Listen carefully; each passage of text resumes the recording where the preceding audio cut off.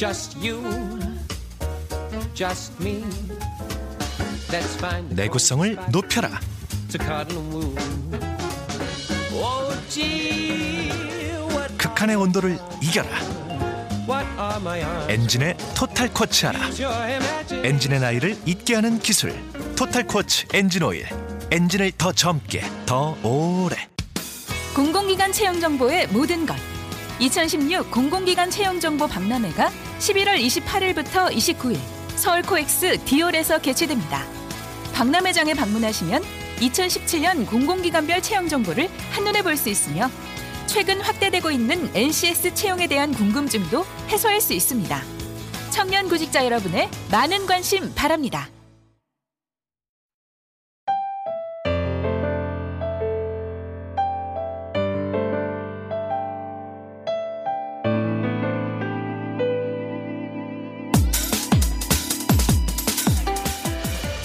머지않아 죽을 걸 안다고 해도 벚꽃이 예쁜 것은 예쁜 거지. 예쁜 걸 있는 그대로 예쁘다고 할 수 있는 건 고마운 일인기라. 네, 이건 만화 바닷마을 다이어리에서 나왔단 말이죠. 죽음을 앞두고서 벚꽃 구경을 간 괭이 갈매기 식당 아주머니 얘기인데요. 삶이 얼마 남지 않았지만 아름다운 것들을 아름답다고 느낄 수 있다는 거. 그 단순한 일이 사실은 얼마나 귀하고 고마운 건지 모르겠습니다.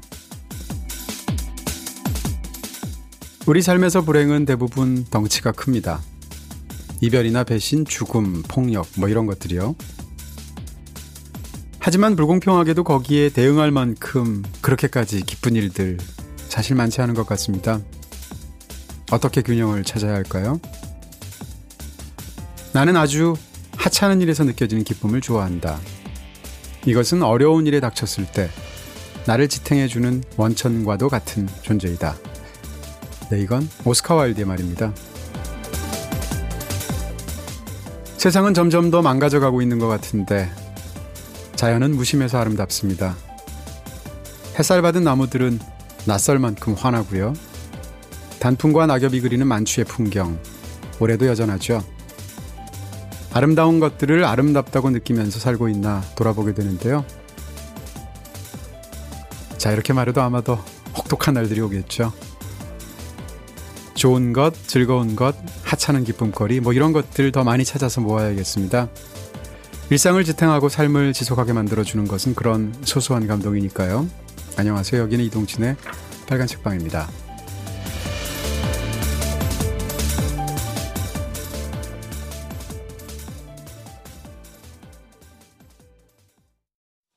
네, 안녕하세요. 이동진입니다. 자, 수요일에 하찮은 기쁨 정도로 여겨주시면 진짜 감사하겠습니다. 네. 기본적으로 슬픔은 덩어리가 큰 것 같고요. 기쁨은 굉장히 덩어리가 작은 것 같다는 생각을 평소에도 많이 하게 하는데 오늘 또 허 작가도 또 저랑 마음이 통한 것 같습니다. 이게 비슷하니까 같이 방송을 하고 있겠죠. 빨간 책방 197번째 문을 열었습니다. 요즘 많이들 괴로우시고 힘드시고 세상이 엉망진창인데 여기 와서라도 그래도 작은 소소한 기쁨 누리시면 참 좋겠다 이런 생각을 저희가 하고 있고요. 오늘도 들으시는 소감, 방송에 대한 의견들, 책에 대한 이야기 편하게 남겨주시면 좋겠습니다. 팟빵, 아이튠스, 위스덤하우스 게시판, 그리고 트위터나 페이스북 이런 경로들을 통해서 자유롭게 참여하실 수 있고요. 방송에서 소개되신 세 분께는 저희가 선물 보내드리고 있는데요. 먼저 가죽 상품 브랜드 코운에서 제공해 주시는 스몰 굿즈 세트입니다. 연필심을 보호하는 캡, 책갈피에 끼우는 북마크, 그리고 이어폰이나 케이블을 감아서 정리할 수 있는 와인더. 모두 가죽 제품으로 만든 세트인데요. 한 분께 저희가 드리고요. 녹음하는 오늘이 빼빼로데이보다 더 중요한 농업인의 날입니다. 그래서 우리 농산물로 만든 건강식품도 드리는데요. 건강식품 전문업체 과수원의 장인에서 제공해 주시는 100% 양배추 유근 피즙 이거 두 분께 드리고 있습니다. 네, 선물이 하나 더 있죠. 마이크 마키스가 지은 밥 딜런 평전 이번 주 다음 주 저희가 집중적으로 다루게 될 텐데 두 분께 이 책 선물 또 보내드리도록 하겠습니다. 당첨자 명단은 위스덤하우스 홈페이지에서 확인하실 수 있습니다.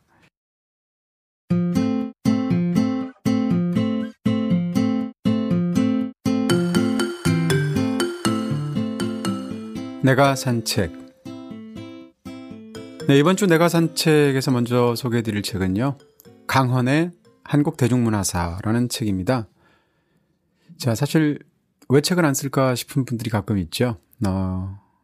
제게는 이제 뭐 그 중에서도 음악평론가 강헌 씨도 있었는데요. 강헌 씨는 어떤 분야에 대해서 이야기를 하든지 특유의 시각 그리고 특유의 화법으로 언급을 해서 말이든 글이든 참 흥미롭다라는 생각을 했었는데요.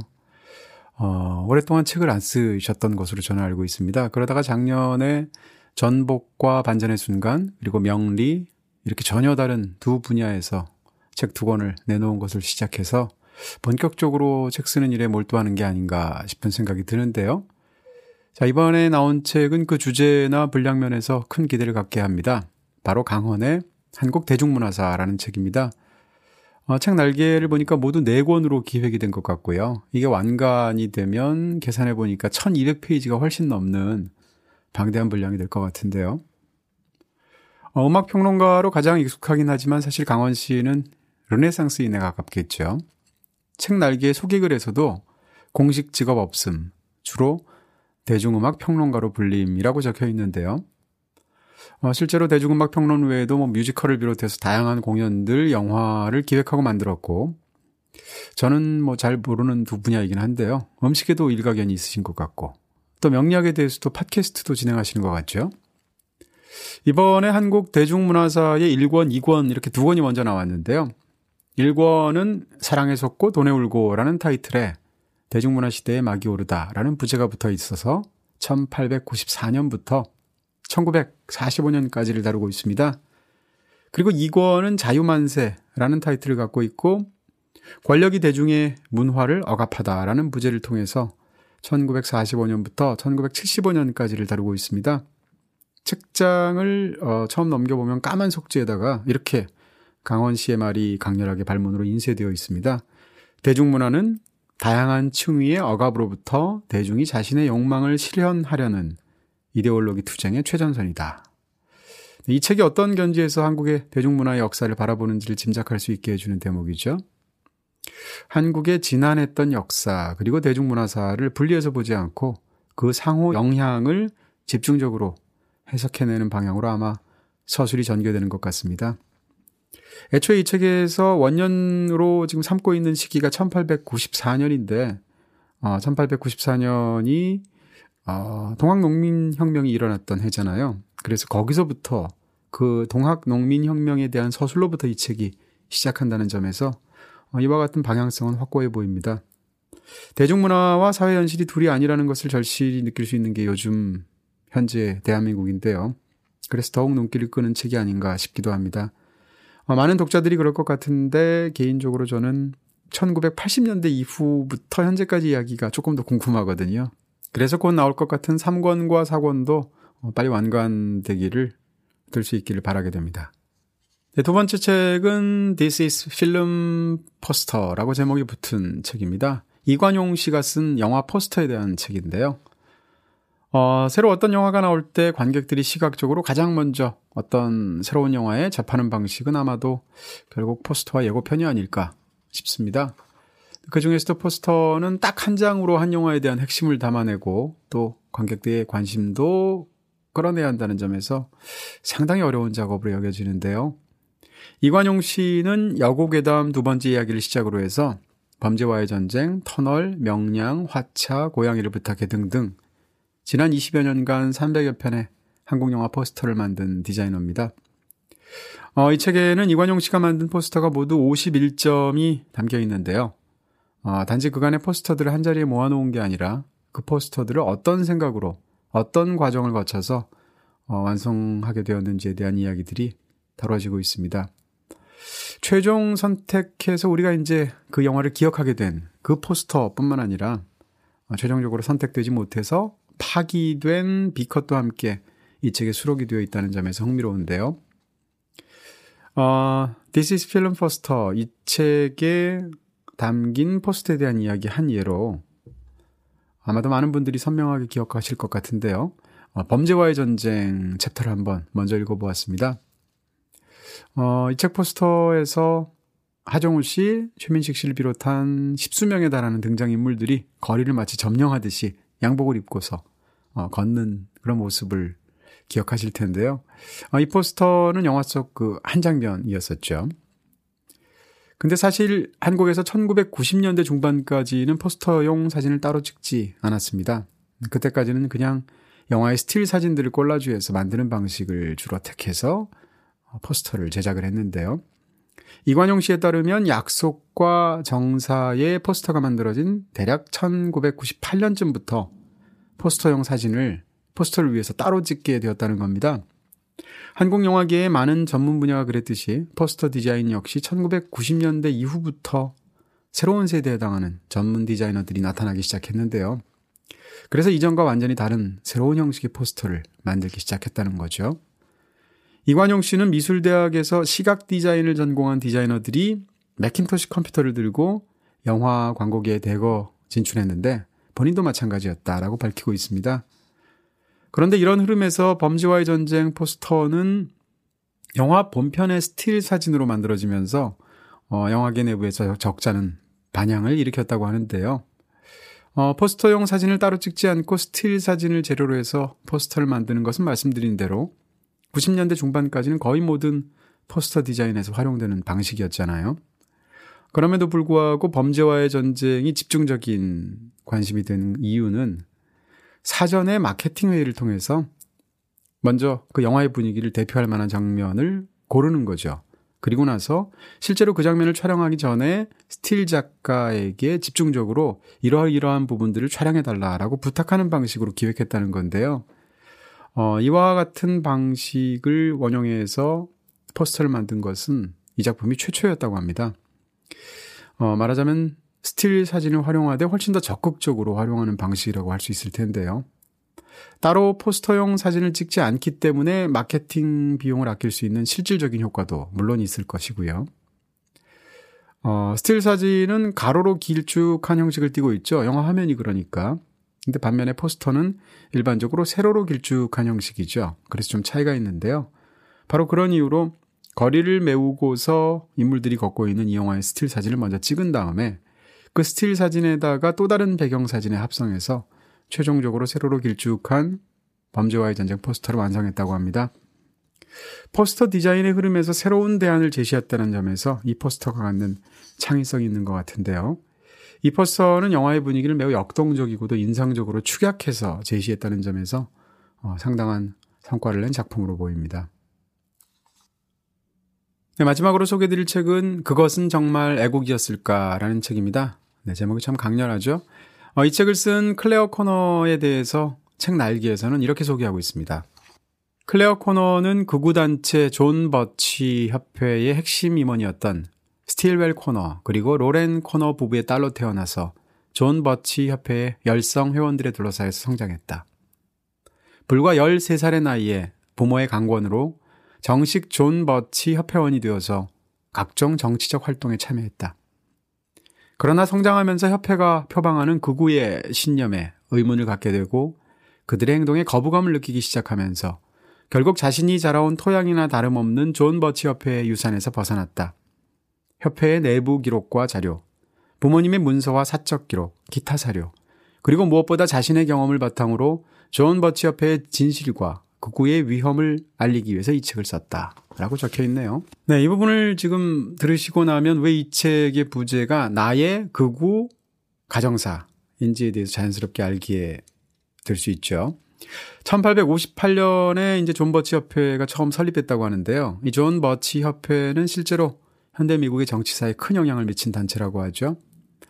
공산주의의 위험으로부터 조국을 지키겠다라는 대의를 내세우면서 교과서, 종교, 낙태, 노동조합, 복지, 이민자, 외교, 성소수자, 총기 규제 등등등 실로 첨예하게 대립되는 그런 사회 문제에서 아주 강하게 목소리를 내면서 그들 주장에 따르면 미국 사회 곳곳에 이른바 빨갱이들의 음모에 대해서 맞서는 방식을 택해왔다는 건데요.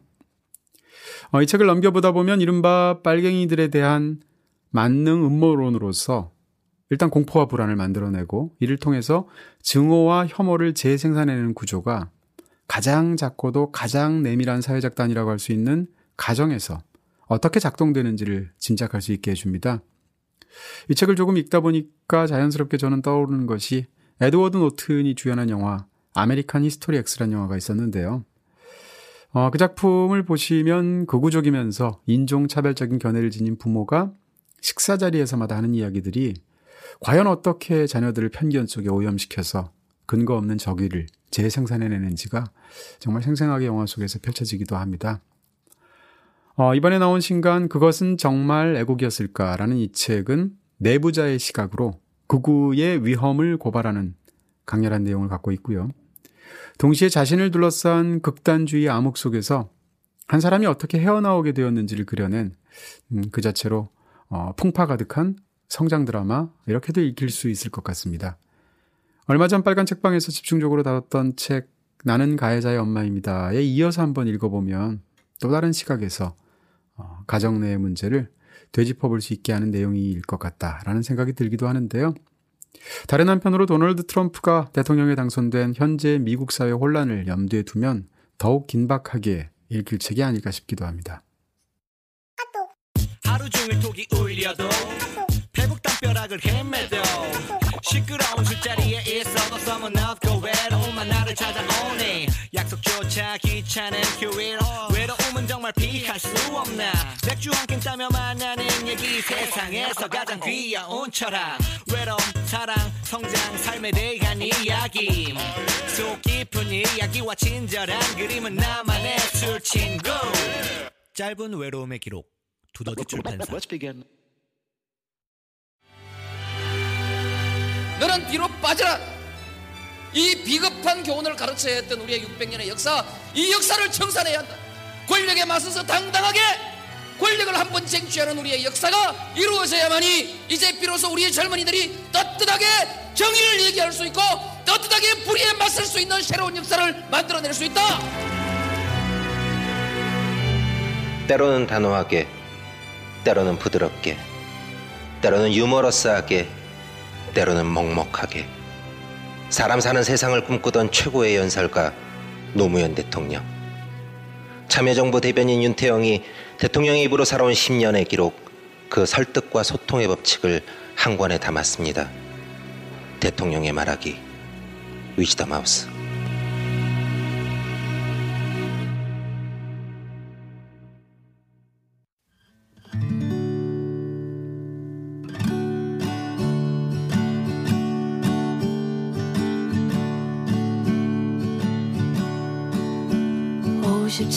페이지 10번째 줄에 숨어있던 그 오타는 오랫동안 내가 발견해 주길 기다려 왔다고 한다. 오, 동그라미 내가 찾은 이 보물의 동그라미 오, 라라라라 나는 이런 나의 모습이 참 좋다. 나는 그런 너의 얼굴이 참 좋다.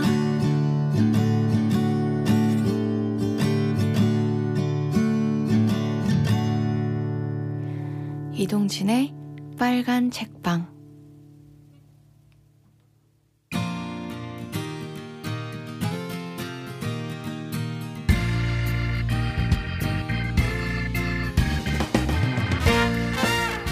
책, 임자를 만나다. 네, 해마다 그렇지만 올해 노벨 문학상은 소설가나 시인이 아니라 가수에게 돌아갔기 때문에 더 화제가 됐었죠. 20세기 최고의 음유시인, 그의 노래는 귀를 위한 시다. 네, 이런 평가를 받고 있는 바로 미국 가수 밥 딜런이죠.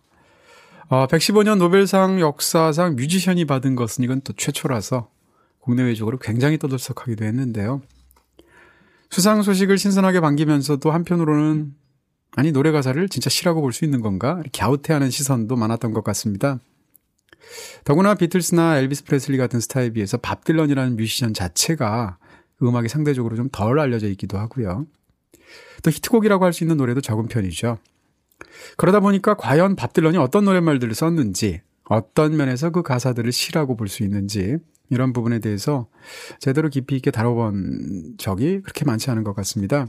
그래서 오늘은 두 권의 책을 통해서 밥 딜런이라는 뮤지션 그리고 그의 음악이 갖고 있는 예술성에 대해서 한번 저희가 얘기를 집중적으로 하려고 합니다.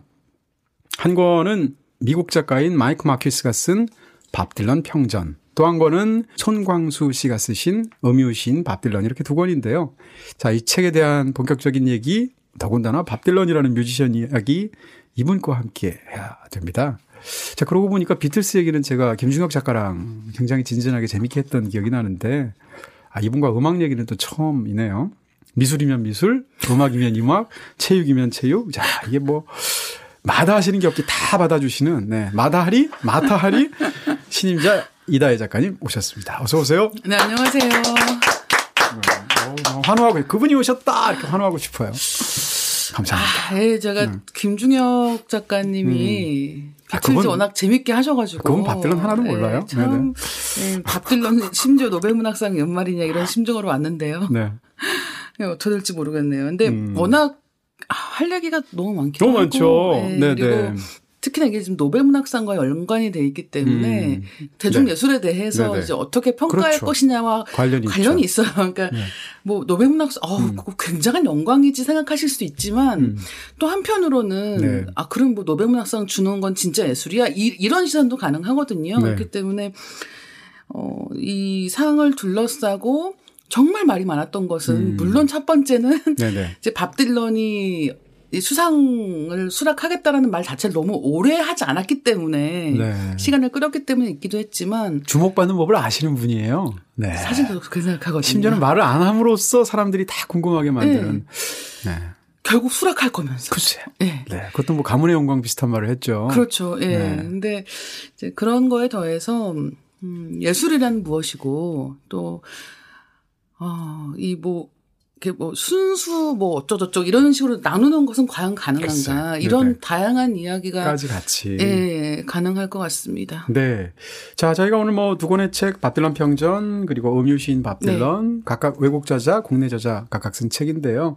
이 책에 대한 이야기를 뭐 당연히 저희가 주로 다루겠습니다만 이 책의 어떤 세세한 부분들 하나하나를 평상시처럼 다루기보다는 전반적으로 이 밥 딜런이라는 거대한 현상, 밥 딜런이라는 거대한 수수께끼 이런 것들을 한번 폭넓게 이런저런 얘기와 함께 한번 다뤄보는 시간이 좋을 것 같아요. 일단 뭐 밥 딜런 자체가 너무 유명하지만 밥 딜런이라는 이름을 모르는 사람은 없지 않겠어요, 거의. 근데 밥 딜런의 노래 뭐 아세요? 이러면 사람들 두 곡밖에 모를 것 같아요. 그렇지 않나요? 블로잉 인 더 윈드랑 나킹 온 헤븐스 도어랑 그 정도가 제일 유명하겠네요. 세 번째 노래를 아무 노래나 하나 알고 있으면 저는 밥 딜런 잘하는 것 같아요, 사람들이. 그럴 수 있겠네요. 그 정도로. 그러니까 일테면 이게 대중적으로 인기가 많은 팝 뮤지션하고 또 다르다는 거죠. 다르죠. 여기서 책에 이제 이 밥 딜런 평전에 초반에 나오는데 이를테면 밥 딜런의 음반들이 뭐 한 3,500만 장 정도 팔렸다는 거예요. 근데 굉장히 많은 숫자긴 하지만 그렇지만 뭐 비틀스나 그렇죠. 예, 뭐 마이클 잭슨이나 뭐 마돈나나 이렇게 비교하면은 굉장히 적은 수라는 거죠. 또 이 음악적인 특색이 또 밥 딜런은 사다 놓고 안 들어요. 제가 대표적입니다. 그래서 이게 처박아 놓기만 아까워서 그걸 이게 다 갖고 왔는데 이게 제가 갖고 있는 밥 딜런 음반이거든요. 지금 몇 장입니까? 이게 한 20장 되잖아요. 근데 밥 딜런 앨범 명반들을 제가 다 사다 모았고 근데 물론 다 들어봤지만 예를 들어서 이제 비틀스 음악은 그렇게 오래됐는데도 베스트 앨범 안 듣고 그렇죠. 그때 나왔던 음반 하나하나의 특성을 살려서 듣습니다. 뭐 러버 소울은 이래서 좋구나. 뭐 화이트 앨범은 이래서 좋구나 해서 다 지금도 듣는데 밥 딜런 앨범 이렇게 사다 놓고 이 중에서 뭐 좋은 앨범은 들어요. 예를 들면 제가 굉장히 좋아하는 앨범 뭐 하이웨이 61 리비지티드 같은 앨범. 그런 앨범들. 프리윌링도. 그렇죠. 워낙 유명하죠. 그렇게 몇 장은 듣는데 전반적으로 잘 안 듣거든요. 그래서 요즘 밥 딜런을 저는 개인적으로 들어도 솔직히 얘기하면 베스트 앨범 위주로 듣거든요. 같은. 그래요? 혼자가 아니었네요. 이센셜. 바로 그래서 오늘 이게 뭐 어차피 이제 CD 화면만 꽂혀 있는 걸 그냥 저는 뭐 어차피 질보다 양이니까 자랑이라도 한번 해보자 이렇게 해서 갖고 왔습니다. 약간 부러운 마음이 들기 시작했습니다. 부러운 뭐예요? 제대로 듣지도 않은데요. 언제든지 들을 수가 있잖아요. 계시면. 그렇죠. 근데 밥 딜런 좋아하시잖아요. 저도 좋아하고요. 저는 포크를 좋아해요. 근데 그 중에 밥 딜런을 제일 좋아한다고 할 수가 없고, 근데 저는 제일 좋아한다고 하면 폴 사이먼이거든요. 약간 그러니까 이 포크도 안 들으시는 분들 귀에는 다 똑같이 기타 치면서 혼자 노래 부르는 것 같이 들리지만 또 다 그 결이 있다고 생각을 하고 다르죠. 특히나 저는 폴 사이먼이 아프리카에 갔다 와서 좀 사운드 자체가 좀 그레이슬랜드 같은 앨범. 훨씬 더 이렇게 좀 풍요롭다는 느낌이 들기 시작할 때 앨범도 굉장히 좋아하기 때문에 저는 폴 사이먼도 굉장히 좋아하고 뭐 아메리카. 아메리카. 이분 나이가 몇 살인데 아메리카를 알아. 아메리카. 나도 우리 삼촌이 듣던 음악인데. 네네. 의외로 연식이 되시네요. 그러게요. 죄송합니다. 저 87 항쟁 때. 나는 아메리카 하면 캡틴 아메리카밖에 몰라요. 근데 아메리카도 좋아하고 그런데 이제 밥 딜런 같은 경우는 그러니까 내가 제일 좋아하는 뮤지션은 아니지만 한 번도 이렇게 빼놓고 듣진 않는 것 같아요. 어떻게든. 절대 무시할 수 없습니다. 팝을 만약에 듣는다면 밥 딜런 자체가 어떻게 보면 안 들으면 거대한 컴플렉스처럼 느껴져요. 그러니까 모를 수는 없는 거예요. 그쵸. 그러니까 제일 좋아한다 이렇게는 아니라고 해도 모를 수가 없기 때문에 사실은 꽤 오랫동안 열심히 들으려고 노력을 했던 것 같고. 맞습니다. 또 한 가지는 이제 이번 노벨문학상을 타게 된 이유라고도 할 수 있는 밥 딜런 얘기하면 항상 그 가사 얘기가 같이 오거든요. 근데 저는 예를 들어서 이제 최근에 제가 올해 들은 앨범들 중에서 제일 좋아하는 작품은 이제 이랑 씨 신의 요리라는 그 앨범이거든요. 첫 음반은 굉장히 좋아합니다. 윤현슨 앨범 말씀하시는 거죠? 저도 그 앨범도 너무 좋아하는데. 굉장히 좋아해요. 이번 앨범도 굉장히 전 좋았거든요. 근데 그 음반이 좋다라고 생각을 할 때에 굉장히 중요한 건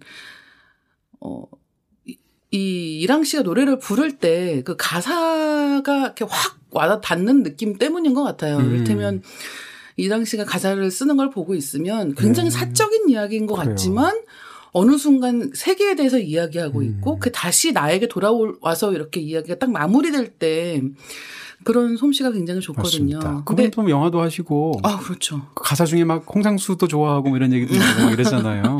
근데 이제 그런 이랑 씨 음악을 들을 때는 제가 모국어기 때문에 한국말은 훨씬 더 쉽게 들리잖아요. 그러니까 그냥 길을 걷다가 가사를 신경 안 쓰고 길을 걷다가 갑자기 가사가 확 꽂힐 때가 있는 거죠. 근데 그런 거에 비해서 이제 밥 딜런 같은 경우는 가사가 좋다는 말을 들었지만 심지어 포크락 같은 경우는 포크락 같은 경우는 어떤 다른 장르의 곡들보다도 가사가 중요하죠. 가사가 중요하고 잘 들립니다.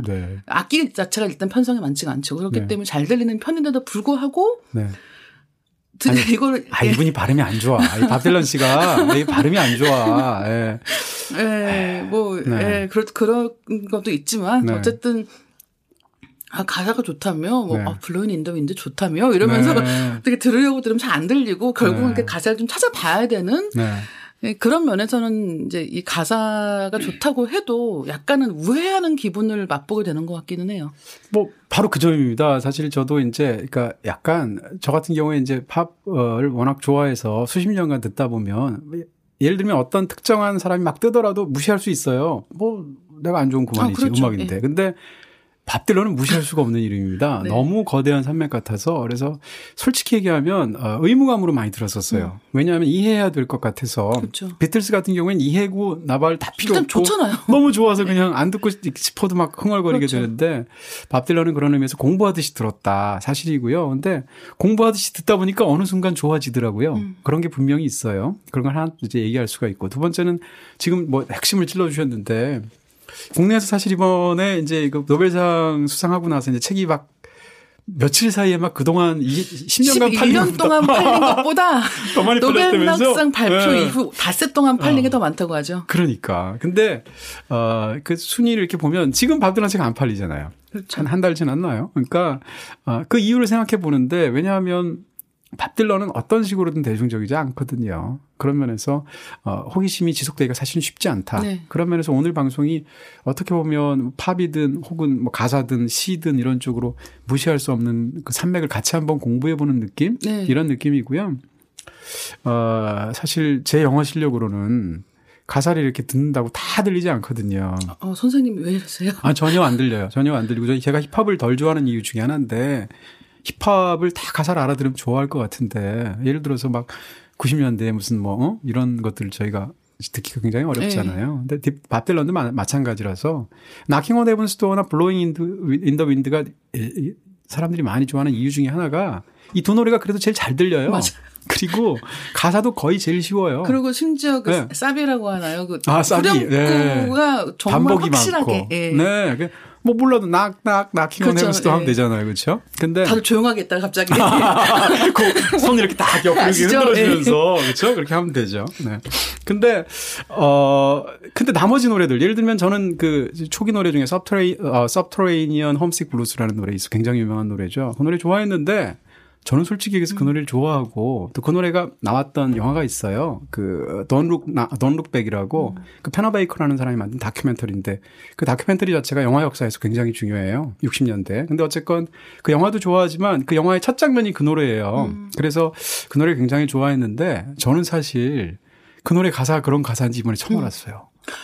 그렇다니까요. 몰라요. 네. 안 들려요. 그리고 어떻게. 네. 어디까지나 노래로 들었던 거죠. 그동안 오랫동안. 네네. 예. 근데 상대적으로 이제 밥 딜런 노래는 가사 비중이 높으니까 아까 이랑 씨 얘기했지만 이랑 씨 노래를 만약에 전혀 모르는 뭐 어디 예를 들면 카메룬의 어떤 음악 평론가 이런 사람이 들으면 이해가 안 되지 않겠습니까? 그렇죠. 네, 마찬가지로 밥 딜런 노래에 대한 저도 거대한 컴플렉스가 있었어요. 가사 때문에. 근데 이 기회에 저도 뭐 알고 있는 가사도 있었지만 네. 모르고 있었던 가사도 많으니까 그렇죠. 같이 한번 공부해 보자. 네. 그리고 잠깐 이제 노벨문학상 관련해서 노벨문학상이 발표가 되잖아요. 그러면 뭐 몇 월 며칠 몇 시에 발표한다 이게 있잖아요. 보통 네네. 이제 한국 시간으로 8시쯤 발표가 되나 뭐 이렇거든요. 네. 그러면 이제 후보가 있잖아요. 그러면 그 후보들 중에서 이제 출판사와 언론사들이 각각의 분위기로 긴장을 합니다. 일단은 언론사는 당연히 기사를 써야 되니까. 네. 다 서둘걸요, 아마? 네, 그렇죠. 네. 출판사들 같은 경우도 이제 그런 유력한 후보로 꼽히는 작가의 책을 갖고 있는 경우는. 그럼요. 예, 바로 광고하고 네. 바로 이제 그럼요. 팔아야 되는 거예요. 네. 그렇기 때문에 그 경우도 같이 이제 회사에서 야근을 하는 거죠. 왜냐면 8시 정도면은 네. 식사가 다시 돌아와서 네. 이제 그 결과를 기다려야 되는 거예요. 네. 어쨌든 올해도 그런 분위기였던 거예요. 그래서 그렇죠. 제가 그 전날에 신의 20일도 대기합니까? 아닙니다. 저희는 네, 전혀 그렇지가 네. 않지만 네. 그 김중학 작가님도 같이 하는 소설리스트라고 해서 네네. 이제 소설 리뷰하는 그런 사이트가 있습니다. 근데 유명하죠. 네네. 감사합니다. 네. 근데 거기서 이제 뭐 행사가 있어서 같이 이제 행사를 하고 잠깐 이제 맥주 한잔을 하다가 어쨌든 올해도 하루키가 굉장히 유망한 후보였기 때문에 그 얘기가 나온 거예요. 그래서 그러면은 이제 그 자리에 김현수 작가님도 같이 계셨는데 네. 그러면은 이제 멘트 따로 연락이 올 것이다. 뭐 이런 식의 얘기가 막 왔다 갔다 했던 거죠. 그리고 지금 뭐 도박사들이 이 순위를 매기고 그랬었죠. 있다고 하는데 네. 그게 얼마나 효과가 있는 거냐. 진짜 이거를 제대로 전망을 하는 건지 아니면 그냥 하는 건지 네. 알 수 없는 거 아니냐. 이런 얘기가 오고 갔습니다. 그리고 이제 그때 결론인 즉슨 어쨌든 하루키가 받을 공상이 크다. 하지만 고은 시인의 기사도 우리 다 써놨다. 뭐 이런 식의 얘기가 이제 막 그 자리에서 오고 갔는데 이제 다음 날이 됐잖아요. 근데 결과는 이제 아시다시피 밥 딜런이 수상을 했고 다들 약간 네, 네. 공황 상태에 빠진 거죠. 왜냐하면 준비가 아무것도 돼 있지 않기 때문에. 네. 근데 그날이 이제 목요일이라서 제가 회사에서 마감을 하고 있었는데 마감을 이제 밤을 새거든요. 근데 밤 10시인가 11시인가 이렇게 됐는데 그 소니뮤직에서 보도메일이 온 거예요. 밥 딜런이니까. 네네네. 보통 출판사에서 보도메일이 오는데 음반사에서 레코드사에서 메일이 와서 네. 놀라셨죠? 저희도 놀랐습니다. 이런 수상은 처음이지, 뭐 이러면서. 그렇죠. 네. 그러면서 이제 무슨 밥 딜런 노벨 문학상 수상 뭐 이래가지고 메일이 왔던 거죠. 그래서 사실은 이제 이 노벨 문학상이라고 하는 게 또 그냥 보시는 분들한테는 그냥 밥 딜런이 받았나 보지 그런 거지만 또 이런 출판 산업 내에 있는 사람들이라던가 그 주변에 있는 사람들한테는 또 이게 굉장히 큰 사건 같은 것이었고. 그럼요. 네, 굉장히 상징적인 사건이죠. 네. 그러니까 이제 노벨문학상 관련해서 누가 탔다 그러면 바로 하루키가 탈 경우에는 누구한테 원고를 부탁하자 이런 게 있었는데 이제 그게 다 이제 뭔가 맞지가 않으면서 아마 가장 빨리 쓰셨던 게 아마 성기환 시인, 네. 그러니까 시인이기도 하고 또 뮤지션이기도 한 이제 밥 딜런에 대해서 쓴 글이 아마 가장 먼저 음악 씬에서 나왔던 글이기도 했죠. 네네. 저 굉장히 신선했어요.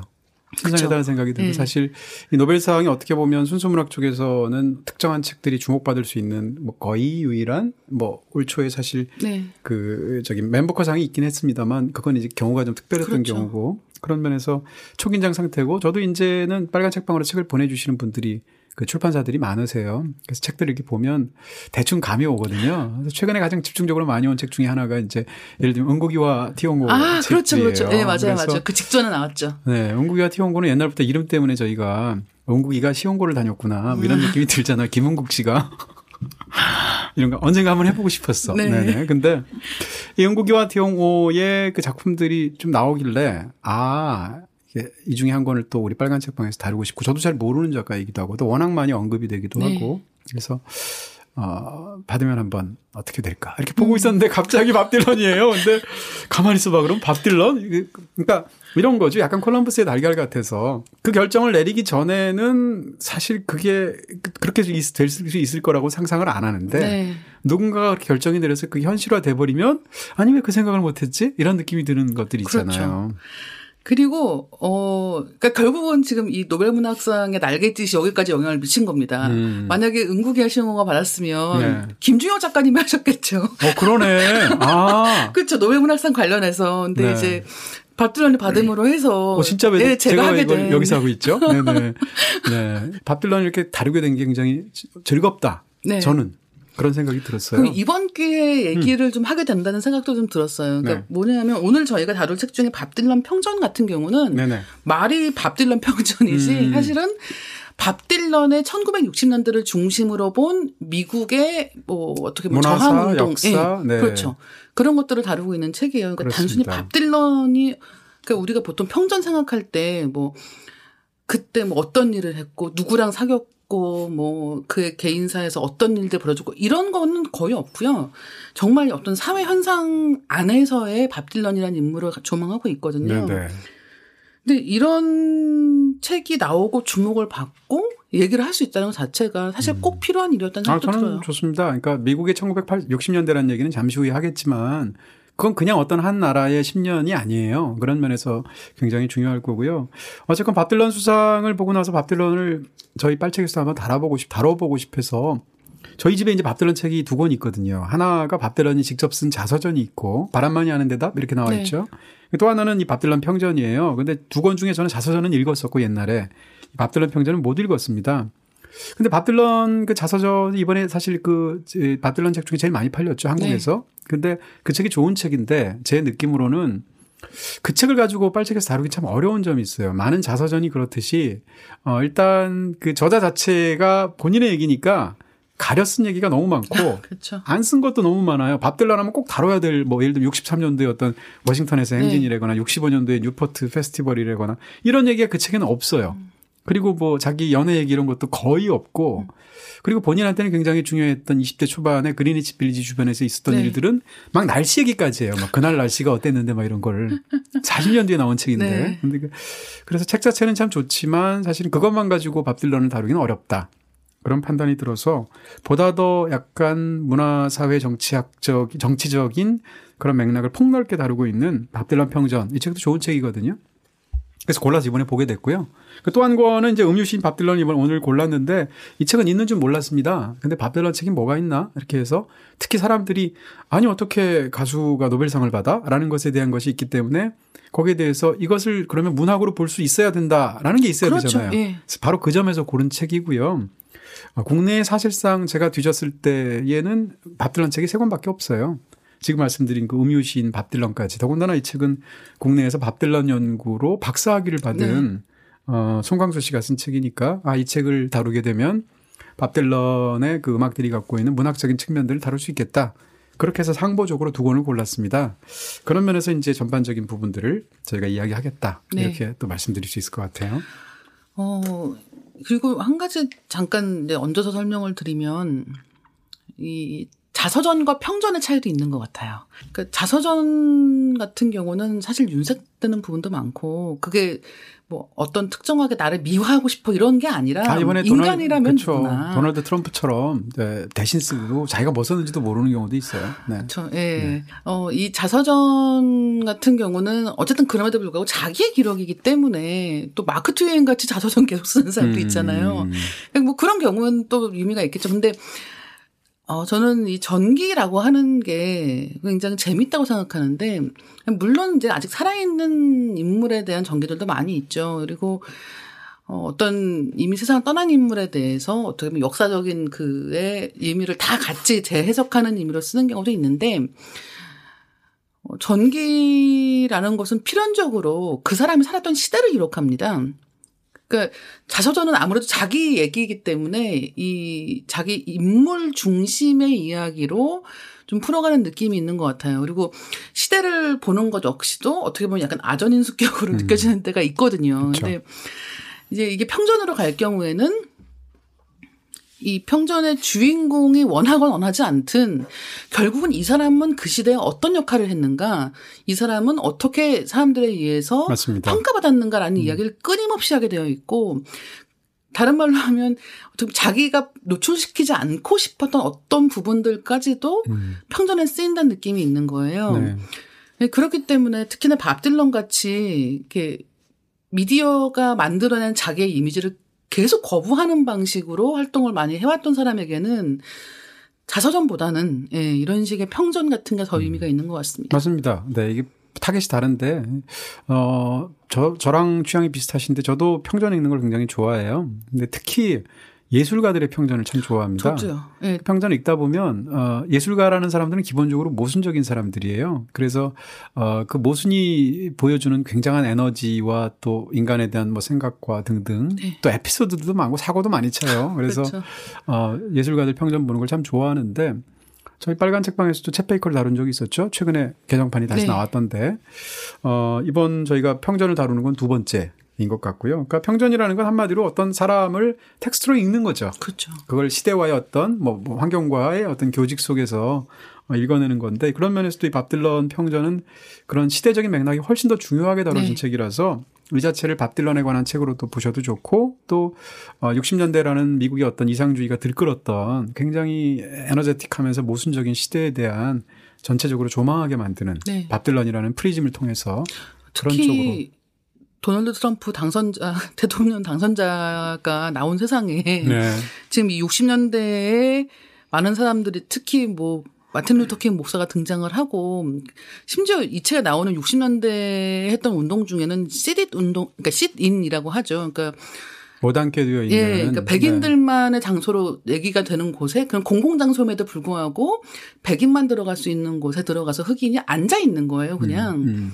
그게 심지어 버스도 마찬가지입니다. 근데 네. 거기 들어서 앉아 있는 것이 사회 운동이던 시절에 대한 이야기이기 때문에 네, 현재와도 좀 계속 그렇죠. 네, 여러 가지 생각을 해보게 됐던 것 같아요. 네, 그러니까 잠시 후에 좀 집중적으로 말을 해야 될 것 같은데 먼저 서론식으로 약간 저도 말을 얹어보면 60년대라는 시대는 그 자체가 말하자면 어떤 전범이자 어떤 신화적인 시기이자 그렇죠. 네. 모든 나라의 어떤 특정한 부분에 갖다 대입이 가능한 한국식으로 얘기하면 80년대 한 후반부터 90년대 한 초반까지. 그렇죠. 87년부터 네, 그 이후에 한 98 네, 몇 년까지 이 정도의 한 10여 년의 시기랑 네. 굉장히 비슷한 느낌이 있어요. 이런 식으로 생각할 수가 있고 도널드 트럼프 얘기하셨지만 한국도 만만치 않잖아요. 네. 요즘 그런 상황에서 최근에 뭐 자백 같은 영화를 다큐멘터리를 봤는데 자백을 보고 제일 크게 느낀 것은 70년대랑 한국이랑 지금 2016년의 한국이 차이가 하나도 없구나.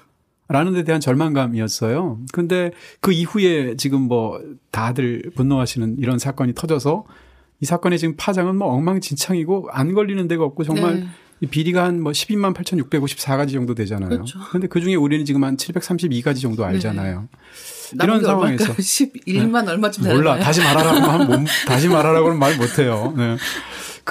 그런 상황에서 도널드 트럼프가 당선이 되고 그다음에 한국에서 지금 이런 이 모양 이 꼴인 상황에서 밥 딜런에 관한 이야기를 우리가 다시 알아보는 것은 굉장히 의미가 있는 것 같아요. 네. 나는 예언가인가 봐. 이거 사실 생각을 못 했어.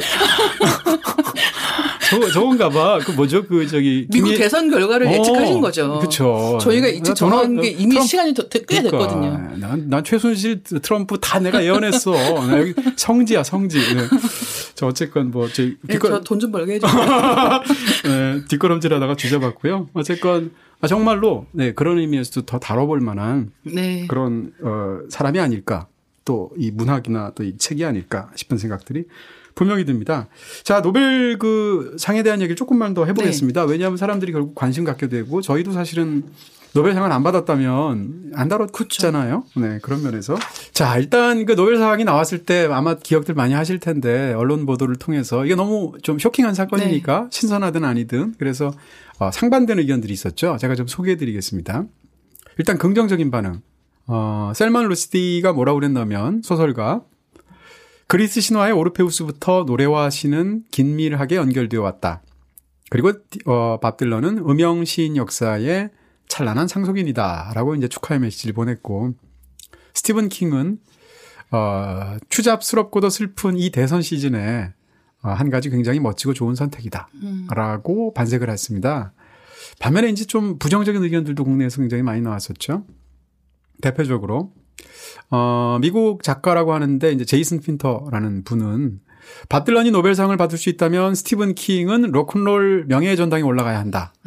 이런 유사한 말로 미국 작가인 조디 피콜트는 그러면 이제는 소설가인 내가 그래미상을 받을 차례인가? 이렇게 트윗을 해가지고 굉장히 또 사람들의 시선을 끈 적이 있죠. 그리고 이제 이런 것들 이제 반대하는 의견들은 이제 비꼬는 화술을 쓰는 경우가 많잖아요. 네. 워낙 또 SNS가 그런 걸 워낙 좋아하기도 하고.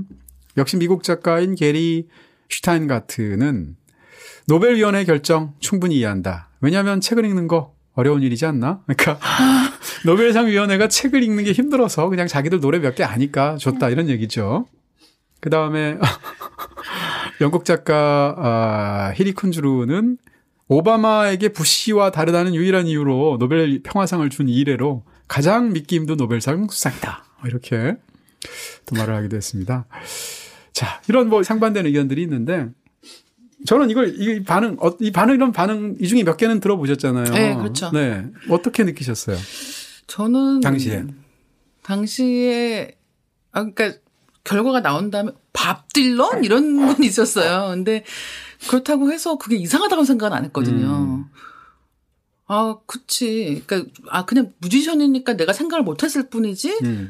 그렇지라고 생각을 했거든요. 근데 저는 이제 그 이후에 있었던 보도들 중에서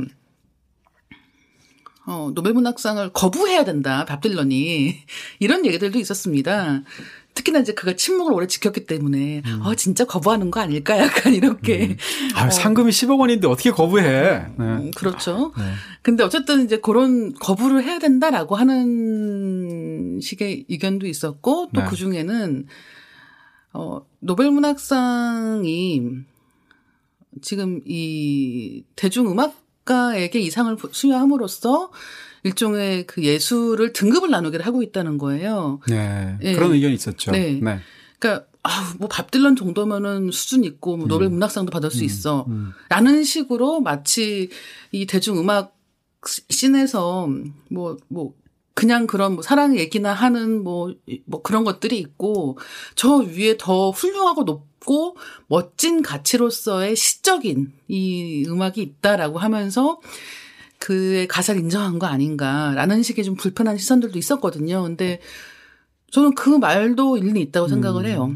그 자체가 약간 일종의 허위의식일 수 있다 이런 말이네요. 네, 그렇죠. 네. 그래서 하지만 예, 정말 가장 기본적으로 노래 가사라고 하는 게 그러니까 시에서 시작했다는 것은 우리가 문학 시간에도 배우잖아요. 그렇기 때문에 그 자체가 문학인 것은 너무 말할 나위도 없고 그 또 어떤 노랫말이 시 같다라고 얘기를 하잖아요. 또 굉장히 좋을 땐 이거 너무 시적 표현이 뛰어나고 이런 식의 얘기를 할 때 그 시적 표현이 뛰어나다는 것은 이 의미 없이도 그러니까 멜로디가 없이도 아니면 노래를 부르지 않고도 그냥 그 글 자체로도 충분히 읽을 만큼 완성도가 돼 있다라는 걸 같이 포함하는 것 같아요. 근데 이 완성도란 말도 항상 앞서 말씀드린 그 예술을 등급 나누는 것과 또 연관지어서 비판을 받을 만한 소진이 있는 거죠. 그래서 참 복잡한 문제다. 그렇죠. 네. 일단 뭐 전제하고 싶은 것은 당연히 뭐 저야 뭐 문학평론가도 아니고 잘 모르는 문제입니다. 문학 애호가이긴 하지만 독자죠. 근데 그 생각을 들으면서 그냥 개인적으로 이런저런 생각은 들더라고요. 뭐 첫 번째로 드는 생각은 그런 비판들이 다 일리가 있음에도 불구하고 일단 상이라는 것 자체가 원래 속물적인 부분이 있다라는 얘기입니다. 그것이 칸네 영화제든 무슨 상이든 뭐 상이라는 것 자체가 기본적으로 굉장히 속물스러운 그런 부분이 있어요. 사실 이 경우에 이제 저는 가장 비판적으로 본다면 노벨상 위원회 자체가 일종의 센세이셔널리즘 그렇죠. 이런 것 때문에 선택했을 확률이 있죠. 예를 들어서 이 경우에 어떤 뭐 예를 들면 은국이와 시온고 같은 작가에게 줄 것보다 하루키한테 주면 좀 더 센세이션을 일으킵니다. 왜냐하면 하루키가 갖고 있는 어떤 대중적인 파장이 그렇죠. 있으니까. 그리고 하루키한테 주는 것보단 밥 딜런한테 주는 게 훨씬 더 파장이 커요. 그런 면에서 상은 또 상이라는 것을 운영하는 사람들의 내적 논리라는 게 있거든요. 또 그 안에서의 어쨌건 아무리 순수하다 하더라도 그 안에서의 어떤 상업주의적인 고려도 있는 거예요. 그럼요. 그런 면에서 밥 딜런이라는 선택은 노벨상 위원회 측에서 보면 굉장히 스포트라이트를 받는 선택이니까 그런 이유가 좀 작용하지 않았을까에 대한 의심이 있습니다.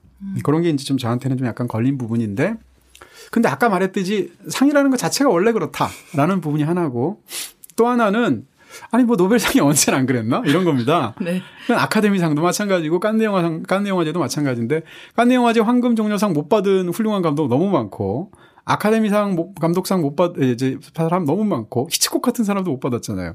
그리고 노벨상도 뭐 톨스토이도 못 받았잖아요. 뭐 이런 식으로 수많은 사람들이 있어요. 제임스 조이스도 못 받았죠. 네. 근데 반면에 노벨 문학상을 보면 이 밥 딜런 수상이 굉장히 이상하다고 생각하지만 더 이상한 상도 많아요. 예를 들어서 사람들이 잘 의외로 많이 안 알려져 있는데 윈스턴 처칠이 받았어요. 문학상이요? 네, 노벨 문학상을 받았습니다. 심지어는 그 노벨 문학상을 받은 그 책이 저희 집에 어렸을 때 있어서 저도 봤는데 소설인 건가요? 아니요. 진짜로? 제2차 세계대전 회고록으로 받았어요. 근데 한 권이 아니고 이제 전집시고에서 하드커버로 한 12권 정도쯤 되는 책으로 기억했는데 자기의 회고록을 정식적으로 쓴 거예요. 근데 그게 노벨 문학상을 받았어요. 근데 그것은 45년으로 종전해서 연합군이 이제 해방으로 나치라는 거대한 악을 우리가 몰아냈다라는 어떤 자축의 연장선상에서 그냥 기념하는 그렇죠. 거죠. 기념하는 거죠. 이거야말로 센세이셔널리즘이죠. 그러면 이걸 더 나쁜 케이스에 빌어서 덜 나쁜 케이스가 옳다라고 말하는 건 좋지 않지만 어찌됐건 아니 윈스턴 처칠도 노벨 문학상을 받았는데 밥 딜런은 거기에 그렇죠. 보면 곱하기 100의 가치가 있지 않겠어요? 그리고 그 예를 들면 철학자도 받은 적이 있어요. 버트런드 러셀이 받았습니다. 그럼 버트런드 러셀이 물론 그분은 대중적인 글쓰기도 많이 하고 그렇죠. 에세이도 많이 썼죠. 네, 저널도 많이 쓰고 이런 사람이지만 아니 버트런드 러셀이 노벨상을 받았는데 밥 딜런은 받으면 안 되나? 이런 생각이 또 들고. 그렇죠. 네. 아마 같은 시대를 살았던 다른 소설가들이 이미 많이 있었을 텐데도 불구하고. 그렇습니다. 못 받은 사람은 뭐 너무 많은데 너무 훌륭한 그런 작가들도 많지만 많은데도 불구하고. 그다음에 사람 또 상대적으로 조금 더 덜 주목하시는 것 같은데 미디어에서 저는 작년도 굉장히 놀라웠다고 생각해요. 작년 노벨상을 받은 사람이 아까 잠깐 말씀하셨듯이 스베틀라나 알렉시에비치가 받았잖아요. 네. 근데 그것은 넓은 의미에서 문학으로 당연히 포용이 될 수 있지만. 근데 사실 말이 많았죠. 이게 정말 소설인가라는 것 때문에. 아주 엄격한 잣대로 두고 본다면 인터뷰를 쓴 거예요. 르뽀예요, 르뽀. 네. 네. 르뽀 문학이라고는 하지만 인터뷰를 쓴 거죠. 그러니까 인터뷰를 해가지고 그 생생한 그 목소리들을 채록하는 방식으로 활동을 했는데 기본적으로 노벨 문학상이라는 것은 소설, 시 아니면 희곡 정도까지 네. 이렇게 줬었거든요. 근데 지금 이런 식이라면 그렇죠. 논픽션까지 사실은 넓혀져 있는 것이고 그게 네. 어쩔 수 없겠지만 이제 유럽을 중심으로 한 어떤 역사적 사건들에 대한 그 기록에 특히 더 가중 점수가 가는 건 맞는 것 같아요. 네. 그러니까 저는 그러니까 알렉시에비치 책은 한 권밖에 안 봤어요. 그 전쟁의 얼굴 전쟁은 여자 얼굴 하지 않았다 한 권을 봤는데 굉장히 큰 감동을 받았고 굉장히 훌륭한 책이라고 생각합니다. 그리고 제 기준으로는 노벨 문학상을 받을 만한 충분한 가치가 있는. 그러니까 제 얘기는 그렇지만 그 책도 노벨상 문학상을 받기 전에는 일반적인 기준에서는 받을 수 있을 거라고 생각할 수가 네. 없어요. 왜냐하면 그때도 누구라고 약간 네. 이런 분위기였죠. 아주 엄격한 그 교조주의자 입장에서 본다면 아니 인터뷰집이 그러면 뭐 네. 노벨 문학상이야? 그렇게 생각할 수 있잖아요. 네. 그런 상황에서 제 얘기는 이게 노벨 문학상을 선정하는 노벨상 위원회의 변화를 이미 작년부터 보여주고 있다라는 뜻입니다. 그렇죠. 제 얘기는. 그러니까 그런 면에서 네. 그동안도 딱히 다 납득할 만한 선택만 한 건 아니다. 그렇습니다. 그러니까 어떻게 보면 뭐 알렉시에비치 같은 경우도 이제 우리가 목소리 문학이라는 말을 가지고 네. 또 이야기를 하기도 하고 그 책을 읽어보면 일단 그 증언 자체도 그 자체로 굉장히 문학적이에요. 네. 그 말씀하신 대로 그것을 모아드린 것도 있고 마치 한 시대를 이런 목소리들을 모아서 거대한 벽화를 그리는 것 같은 방식으로 어떤 여성주의적인 시각을 가지고 그러면서 어떤 전쟁 같은 데서의 그런 것들을 그려낸 정말 감동적인 문학이죠. 근데 어쨌건 작년이나 올해 같은 경우를 보면 그런 부분이 분명히 있는데 그리고 또 이제 이런 얘기를 또 저는 생각이 드는 거예요. 제일 먼저 사실 들었던 사례 중에 하나는 아까 윈스턴 처칠이었고 또 하나는 밥 딜런이 시야? 이러는 거잖아요. 그러면 그럼 호메로스는? 이런 생각이 드는 거예요. 그렇죠. 무슨 얘기인가 하면 호메로스가 서양시의 원류잖아요. 네. 서사시의 원류잖아요. 그런데 호메로스는 글을 쓴 적이 없어요. 많이 알려져 있지 않은 사실인데 호메로스가 활동하던 시대에는 그리스 알파벳이 완전히 이 그리스 문자가 완전히 이렇게 정착되어 있지 않았던 단계입니다. 그러니까 문자가 없는데 뭘 어떻게 그걸 글로 써요. 그러니까 호메로스는 말로 한 거예요. 그 말조차도 이 얘기를 모든 얘기를 다 만든 게 아니잖아요. 일리아드 오디세이 같은 건 역사적인 사실도 있거나 아니면 상상의 세계가 있거나 뭐 신화의 세계가 있으면 그거 자체를 이렇게 딱 체록도 했을 거고 그럼 머릿속에서 재조합도 했을 거고 그러면서 그것을 읊었을 텐데 그럼 호메로스가 한번 그 시를 입으로 읊는 걸 한번 생각을 해보세요. 시 낭송하듯 했을까? 아닐 것 같아요. 예를 들면 판소리식으로 했겠지. 네. 그 그리스 고유의 어떤 그런 것을 연희적인 속성을 끌고 들어와서 그걸 이렇게 공연하는 형식으로 하지 않았을까요? 잘은 모르지만. 왜냐하면 글을 쓰질 않았으니까. 그렇죠. 그럼 그 얘기를 후대 사람들이 듣고 그것을 계속 하다가 그리스어가 완전히 문학을 다룰 수 있는 언어로 확립한 다음에 그것이 체록된 거잖아요. 그렇게 본다면 시의 시초 자체가 그런데 그렇죠. 그럼 예를 들어서 호메로스가 21세기 사람이면 노벨 문학상을 줄 수 있을까 없을까라는 문제인 거예요.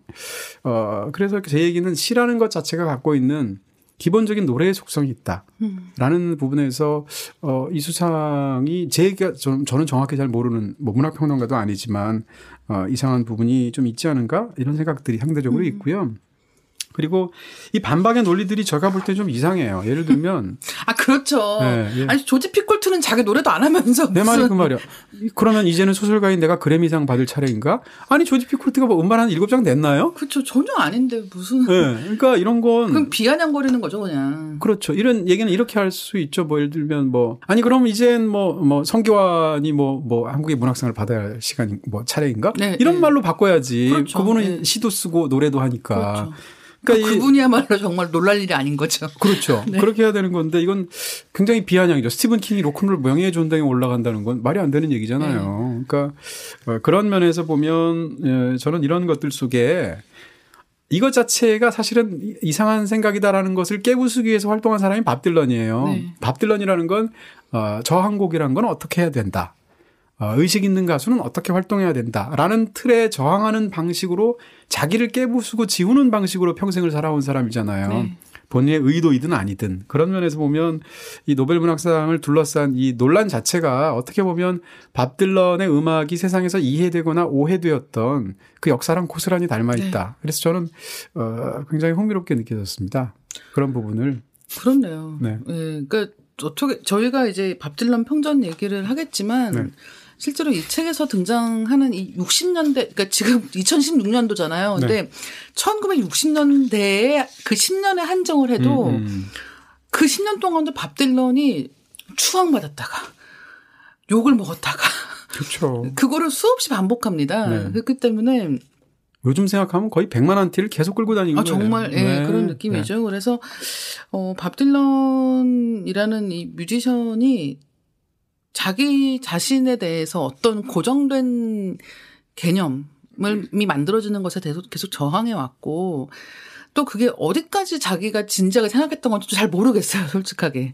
하지만 이제 그의 음악을 통해서 이제 어떻게 보면 추측할 수 있는 부분들이 분명히 있고 또 이 밥 딜런의 노래 가사들이 보여주는 그 어떻게 보면 굉장히 모호한 그 뭐 바람만이 아는 데다 뭐 이런 것들 네. 이런 것 그 약간 모호한 노랫말들을 결국 듣는 사람들이 뭔가를 채워넣게 되어 있거든요. 네.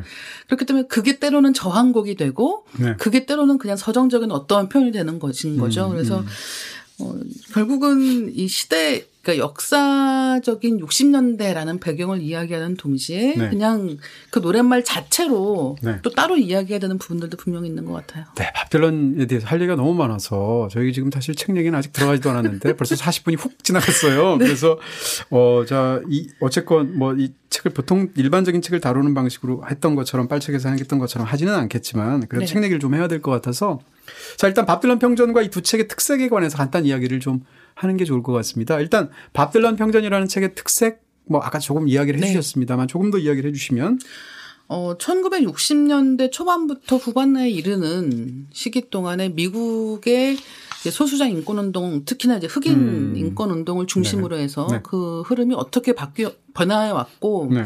또 그 속에서 이 밥 딜런이라는 뮤지션이 어떻게 성장했는가라는 네. 이야기입니다. 20대였기 때문에 뭐 굉장히 젊을 때였고 뭐 정말 처음 음악을 시작하면서 우디 거스리를 우상으로 생각하고 이런 시대부터 시작을 해서 뭐 대중적인 성공을 거두고 뭐 영국으로 가서 또 활동을 하고 이런 식의 이야기까지 다 포함하고 있고요. 이 책의 또 특징이라고 하면 책 초반에 사진들이 있어요. 사진들이 있는데 이 사진들도 이 두 가지를 같이 담고 있습니다. 네, 네. 네, 그래서 당시에 어떤 식의 사회운동이 있었는지 예를 들면 이제 그 유명한 마틴 루터 킹 목사가 했던 나는 꿈이 있습니다라고 하는 그 유명한 연설 있잖아요. 근데 그 이야기도 여기 있고 그 연설이 있었던 집회에서 밥 딜런이 노래를 했고 이런 이야기들도 같이 있고요.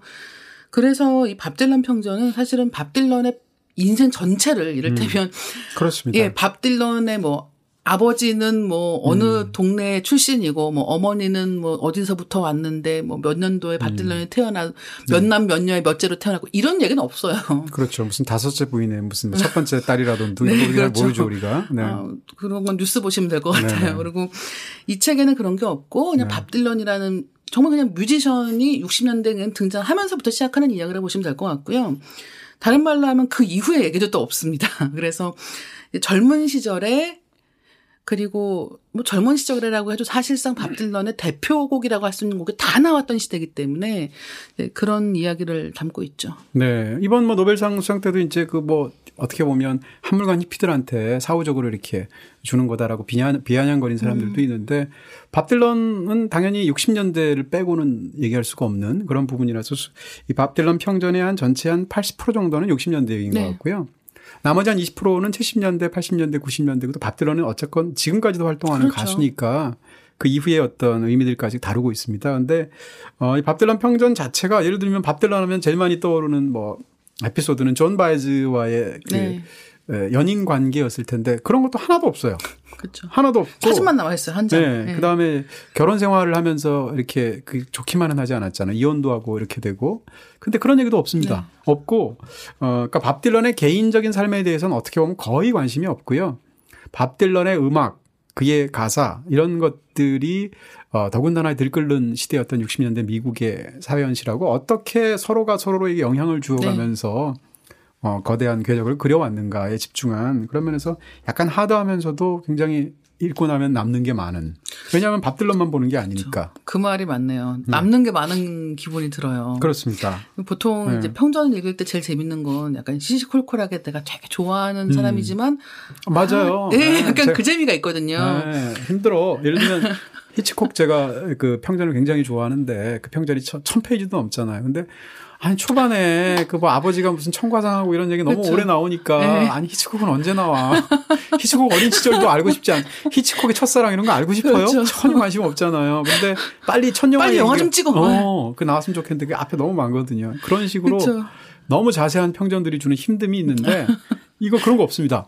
노래만 분량도 알는데. 짧죠. 네. 네. 책도 짧아요. 한 손에 딱 들어오고 그래서 권해드릴 수 있는 그런 책이다라고 얘기할 수 있고요. 두 번째로 이 음유시인 밥 딜런 송광수 씨의 책은 기본적으로 박사학위 논문이죠. 네. 네, 논문을 다시 책으로 낸 케이스죠. 그래서 이제 이 음유시인 밥 딜런이라는 책을 보시면 책 초반에 그 얘기가 나와요. 뭐 그의 노래 가사가 시적이라는 평가를 받고 뭐 굉장히 문학적으로 뛰어난 가치가 있다고 생각했으니까 자기는 논문을 쓸 거 아니에요? 근데 그 논문을 쓰면서 이제 앞에 그게 붙는 거죠. 그러니까 왜 그러한가? 그게 논문의 형식이거든요. 네. 여러분 잘 모르시겠지만 그러니까. 이러면서 이 송광수 씨가 이제 이 음유시인 밥 딜런이라는 이제 책 제목처럼 그의 시 그리고 이제 그의 시에 그의 노랫말에 한정하는 게 아니라 처음부터 이 노랫말은 왜 시와 같은가라는 것들을 이제 개념적으로 설명하면서 시작을 하고 있습니다. 어떻게 보면 노벨 문학상 논란에 가장 잘 대답해 줄 수 있는 네. 책이라고 말할 수 있을 것 같고요. 이게 모두 4개의 챕터로 되어 있는데 특히 이제 초반에는 어떻게 보면 대중예술이란 무엇인가, 예술이란 무엇인가에 대한 어떤 일반론 같은 것들도 있어서 사실은 제일 재밌는 데는 3챕터, 4챕터. 네. 다시 말해서 실제 밥 딜런의 시들을 번역하고 그게 무슨 뜻인지 네. 이게 어떻게 형성되었는지 또 밥 딜런 시를 해석하는 주류적인 어떤 그런 기존 해석들을 끌고 오기도 하고 저자의 의견을 섞기도 하고 이런 방식으로 묘사하는 부분이 가장 영향가가 있다. 그렇죠. 오늘도 아마 그런 방식으로 저희가 다룰 수 있을 것 같고 이번 주하고 다음 주 동안. 그리고 밥 딜런의 시를 일단 번역 자체만 읽어도 그렇지 않습니까? 굉장히 가사들이 어떤 걸 갖고 있는지 네. 우리 스스로 또 판단할 수도 있고 그렇게 해서 결국은 이 사랑과 저항의 노래로서의 밥 딜런의 가사들을 읽어내는 네. 그런 흥미로운 창구로 이 책을 활용하면 좋을 것 같다. 이렇게 얘기할 수 있을 것 같아요. 네. 그리고 이제 이 두 권의 책 다 그렇고 뭐 책 안 읽으시고 방송만 들으시는 분들도 많이 계실 것 같아요. 근데 그런 분들께 그냥 밥 딜런 지금 여기 계시는 이동진 평론가님처럼 이렇게 모두가 다 음반을 갖고 있지 않습니다. 하지만 요즘에는 정말 스트리밍으로 들을 수 있는 방법도 많이 있고 하다못해 유튜브만 들어가셔도 다 검색되는 노래들이거든요. 음질이 안 좋긴 하지만. 네, 그렇죠. 그래서 저도 이거 책 보면서 이제 계속 그런 스트리밍 사이트, 저는 이제 애플 뮤직을 쓰기 때문에 거기서 다 이제 찾아서 들으면서 봤는데 요즘에는 거기에 다 가사가 나오더라고요. 그러니까 그냥 노래 들으면서 가사 보면서 이제 그 마침 거기에 해당하는 이야기들을 같이 들으시면 더 좋을 것 같습니다. 그렇습니다. 지난 한 주 동안 방송을 위해서 한 번 더 밥 딜런의 노래 음악들을 계속 오가면서 차에서 들었는데 좋더라고요. 좋죠. 더 좋아졌어요.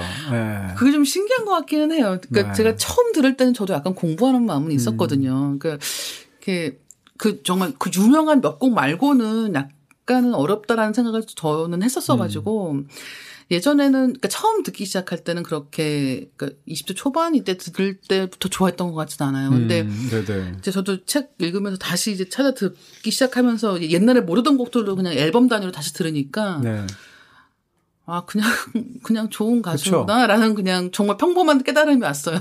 저희 방송에서도 이제 가사들 얘기를 좀 저희가 다룰 텐데 방송 들으시다가 제가 생각하는 가장 좋은 방식은 검색해서 듣는 겁니다. 네, 진짜. 어떤 노래가 나온다. 그러면 잘 아시는 노래들도 계시겠지만 보통은 그렇게까지는 잘 모르시는 경우도 네. 많으니까 무슨 노래 뭐가 나온다. 그러면 그 노래를 찾아서 들으면 되는 거죠. 각자가 가능한 방식으로 네.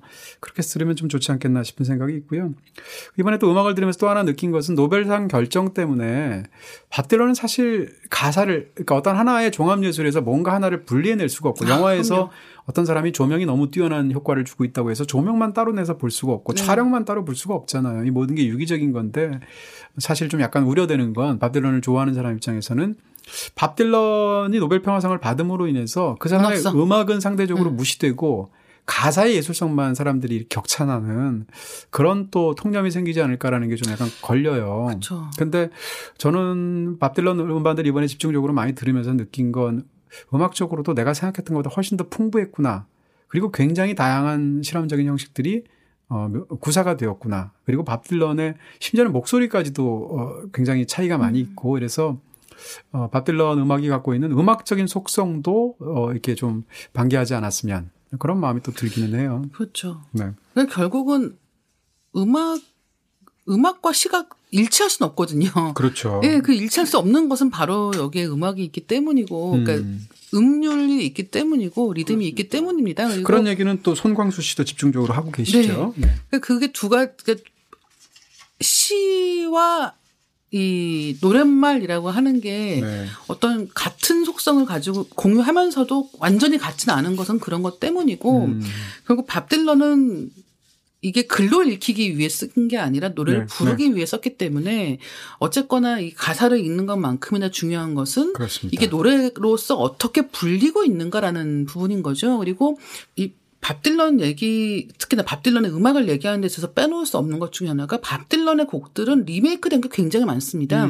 나킹 온 오브 스테이는 진짜 천 그렇죠. 번쯤 되지 않았을까요? 그리고 심지어는 왜 아델이 불러서 최근에 계속 이제 많은 분들이 좋아하고 계시는 그 Make You Feel My Love라는 곡이 있습니다. 근데 그 최근에는 막 오디션 프로그램들에서 나와서 굉장히 막 많은 분들이 좋아하시는데 밥 딜런이 진짜 그렇죠. 그 노래는 특히 그래요. 예. 이게 이 사람 노래였어. 예. 뭐 이런 것도 그런 곡이 굉장히 있을 많습니다. 수 있죠.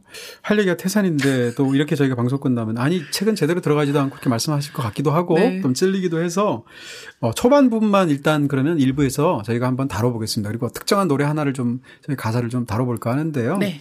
일단 이 책 자체가 기본적으로 시간 순서대로 묘사가 되고 있고 그 시작은 사실상은 원래대로 하면 1961년 정도에 네. 그 밥 딜런이 41년생인가요? 그러니까 대략 우리 나이로는 한 20살 정도쯤 네. 되는 그런 나이에 그리니치 빌리지에 가면서부터 이야기가 시작되고 그다음부터는 순서대로 나오는데 첫 장면만큼은 아니죠. 네. 다른 걸 끌어오죠. 그래서 서문을 보시게 되면 9.11 때 얘기가 나와요. 그렇죠. 그래서 9.11이 미국에 준 충격파는 어마어마한데 그러고 나서 이제 몇 주 후에 밥 딜런이 공연을 했다는 거죠. 근데 거기서 이제 부른 노래가 Masters of War, 전쟁의 마스터들 이런 얘기를 그러니까 전쟁의 요새는 지배자들. 네. 전쟁의 지배자들이라는 노래를 불렀는데 근데 그 얘기를 어떻게 이 책에서 시작하고 있냐면 이 노래는 좀 잠시 후에 이제 제가 같이 읽어드리겠습니다만, 전쟁이라는 것이 대체 어떻게 생긴 건가? 전쟁은 군인들이 일으키는 것이 아니라 관료들이 책상에서 일으키는 거다라는 것을 정확하게 꿰뚫어보고 이 군산복합체를 비판한 어떻게 보면 반전 노래 중에서 거의 손꼽힐 정도로 위대한 훌륭한 그런 노래란 말이죠. 근데 그 노래를 부르는데 9.11 이후니까 이 노래를 막 밥 딜런이 부르는데 청중들이 갑자기 그 노래에 동조하면서 뭐라고 외쳤냐면 빈 라덴에게 죽음을 하고 막 외쳤단 말이죠. 근데 사실은 그 당시에 미국인들의 그 감정으로는 당연히 빈 라덴에게 죽음을이라고 외칠 수 있죠. 9.11 직후니까. 근데 적어도 그 노래가 말하고자 하는 것하고는 반대란 말이죠. 그렇죠. 애국주의적인 전쟁이라는 것이 사실은 다 굉장히 우스꽝스러운 것이다라고 말하는 노래인데 그 노래를 들으면서 사람들은 맞아 역시 이러면서 빈 라덴에게 죽음을 하고 외친다는 거죠. 그래서 그것을 이제 서두에서 묘사하면서 네. 밥 딜런이라는 그 인물, 이 인물이 갖고 있는 수수께끼 혹은 밥 딜런의 음악이 받아들여지는 이해와 오해 사이에서 얼마나 기가 막힌 일들이 벌어지나 이런 얘기를 굉장히 멋지게 함축적이고 네, 한 장면으로 보여주죠. 시작하고 있습니다. 네. 약간 영화 장면 같아요. 맞아요. 네. 네. 이런 일들이. 이 장면을 보면서 이게 말이 돼? 약간 이런 생각을 하려면 네. 사실은 이 책이 하려고 하는 얘기를 이미 좀 알고 있어야 됩니다. 그렇죠. 예, 그러니까 여기서 지금 빈 라덴에게 죽음을이라고 구호를 외치면 지금 이 노래랑은 이게 안 맞는 거야라는 걸 알아야 사실 이 장면이 또 의미가 있거든요. 그렇기 때문에 이 서문에서의 장면은 굉장히 뭔가 영화를 보는 것 같은 어떤 울림을 주는 동시에 이 책이 아주 녹록지는 않겠구나라는 걸 사실 어떻게 보면 보여주는 서두이기도 한 것 같아요. 네, 평전은 뭐 당연히 쓴 사람의 시각이 들어갈 수밖에 없는데 이 책을 쓴 그 마이크 마키스의 시각이 굉장히 명확합니다. 네. 자, 그러면 일단 뭐 밥 딜런의 가사 때문에 어쨌건 노벨상을 받은 거니까 네. 그 시작으로서 밥 딜런 하면 또 이 저항적인 가사를 쓴 사람이다. 이렇게 우리는 또 이해하고 있잖아요. 일반적으로는. 가장 유명한 노래 중에 하나인 Masters of War라는 가사를 지금 손광수 씨 책에서 번역한 버전으로 한번 일단 읽어드리겠습니다. 네. 한 연씩 교대로 한번 제가 먼저 읽고 그다음에 연 읽어주세요. 이리 나와 전쟁의 명수들, 이 모든 총을 만든 너희들, 이 죽음의 전투기를 만든 너희들, 이 거대한 폭탄을 만든 너희들, 벽 뒤에 숨어있는 너희들, 책상 뒤에 숨어있는 너희들. 내가 너희의 가면을 꿰뚫어 볼 수 있다는 것을 알기 바란다. 파괴하기 위해서만 이 모든 걸 만드는 너희들. 너희들은 마치 작은 장난감인 양 내 세상을 가지고 놀고 있지. 너희들은 내 손에 총을 쥐어놓고 보이지 않는 곳에 숨어 있다가 총탄이 빠르게 날아다니면 뒤돌아서 멀리 달아나 버리지. 세계전쟁에서 승리할 거라고 옛날에 유다처럼 너희들은 거짓말하고 속이고 있지. 너희들은 나도 속아주길 바라겠지. 그러나 나는 너희들의 눈을 꿰뚫어 볼 수 있어. 너희들의 뇌까지도 꿰뚫어 볼 수 있어. 도랑을 따라 흘러가는 물속을 들여다보듯이. 너희들은 방아쇠를 잠가놓고는 다른 이들이 그 총을 쏘게 하지. 그러고는 물러앉아 지켜보다 죽은 이들의 수가 점점 늘어나면 저택 안으로 숨어버리지. 그동안 젊은이들의 시체에서 흘러나온 피는 진흙 속으로 스며들어 묻히고 있지. 내가 얼마나 더 배워야 감히 이렇게 말할 자격이 있다는 거지. 너희들은 내가 아직 어리다 할지 모르고 아직 덜 배웠다 말할지 모르지. 비록 내가 너희들보다 어릴지 몰라도 한 가지는 분명하게 알고 있어. 예수님도 너희들이 하는 일을 결코 용서치 않으리라는 것을. 한 가지만 물어보자. 너희들은 돈이 그렇게도 좋으냐? 그 돈으로 용서도 살 수 있을 것 같으냐? 그럴 수 있다고 생각하느냐? 너희들은 알게 될 거야.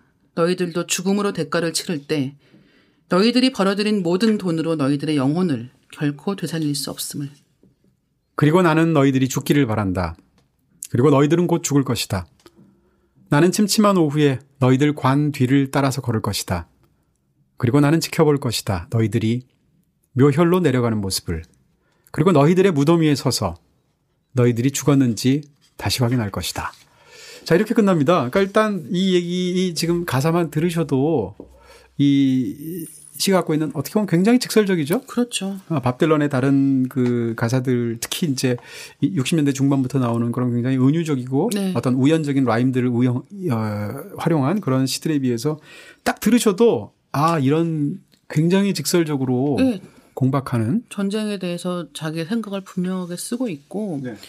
이제 그래서 이제 이 밥 딜런의 노랫말에 대한 그러니까 이게 왜 이렇게 높은 평가를 받고 있나에 대해서 평가를 하는 걸 보면 그런 얘기가 있어요. 뭐 그러니까 동시대의 다른 음악들은 뭐 사랑 얘기하고 있다는 거죠. 근데 그런 거에 비해서 뭐 더 그러니까 어쨌든 전쟁과 뭐 인권과 인간과 또 특히나 이렇게 지금 저희가 읽은 이 노랫말도 마찬가지지만 그러니까 종교적인 은유나 상징이 많습니다. 그렇기 때문에 더 높은 평가를 받는다라고 하는 것도 있는데 사실 저는 뭐 대중음악의 열렬한 팬으로서 사랑 노래가 나쁘다고 생각하지 않아요. 전혀 네. 네. 거기에 뭐 더 나은 것과 덜한 것이 있다고 저는 생각하지 않지만 어쨌든 그러니까 대중음악을 하는 사람으로서 그러니까 이런 이야기를 분명한 생각을 담아서 이렇게 길게 써내려가는 것은 쉬운 일은 아니다. 특히나 지금 저희가 시처럼 낭독을 했습니다만 이게 노래라는 거죠. 노래를 부르는 것이고 그 노래를 부르는 메시지로서 이런 것들을 담고 있다는 것은 굉장히 멋진 부분이면 틀림없다라는 그럼요. 거죠. 네. 모든 사람이 다 정태춘 씨 같은 가사를 쓸 수 없고요. 네. 모든 사람이 또 하덕규 씨처럼 쓸 수도 없고 모든 사람이 또 성시경 씨처럼 가사를 그런 노래를 부를 수는 없는 거죠. 그러니까 그야말로 이제 다르다라고 얘기하면 되겠지만 근데 이런 거 하나는 얘기할 수 있죠. 이 노래가 나온 게 이제 2집에 들어 있거든요. 이 노래가. 2집은 정확히 한 62, 3년 정도 아닐까 싶은데 그럼 63년도는 비틀스가 어마어마하게 인기를 누리던 첫 해예요. 그때 비틀스는 She Loves You, 예 하고 있었거든요. 네. 그러니까 비틀스의 음악이 위대하고 초기의 노래도 너무 훌륭하지만 좋네요. 잠깐만 들어도. 네. 가사도 쉬워. 네. 예예예니까 다 해줄 수 있어. 네네. 근데 그런 상황에서 그녀는 너를 좋아해 예예예라고 가장 유명한 밴드가 가장 노래를 직관적으로 네. 그렇게 부르고 있는데 여기서는 밥 딜런은 바다 건너에 대서양 건너에서 이런 노래를 불렀던 거예요. 바로 그랬기 때문에 존 레논이 밥 딜런에 대한 거대한 컴플렉스가 있었습니다. 그래서 사실 밥 딜런보다 존 레논이 한 살이 많을걸요. 밥 딜런이 41년생이죠.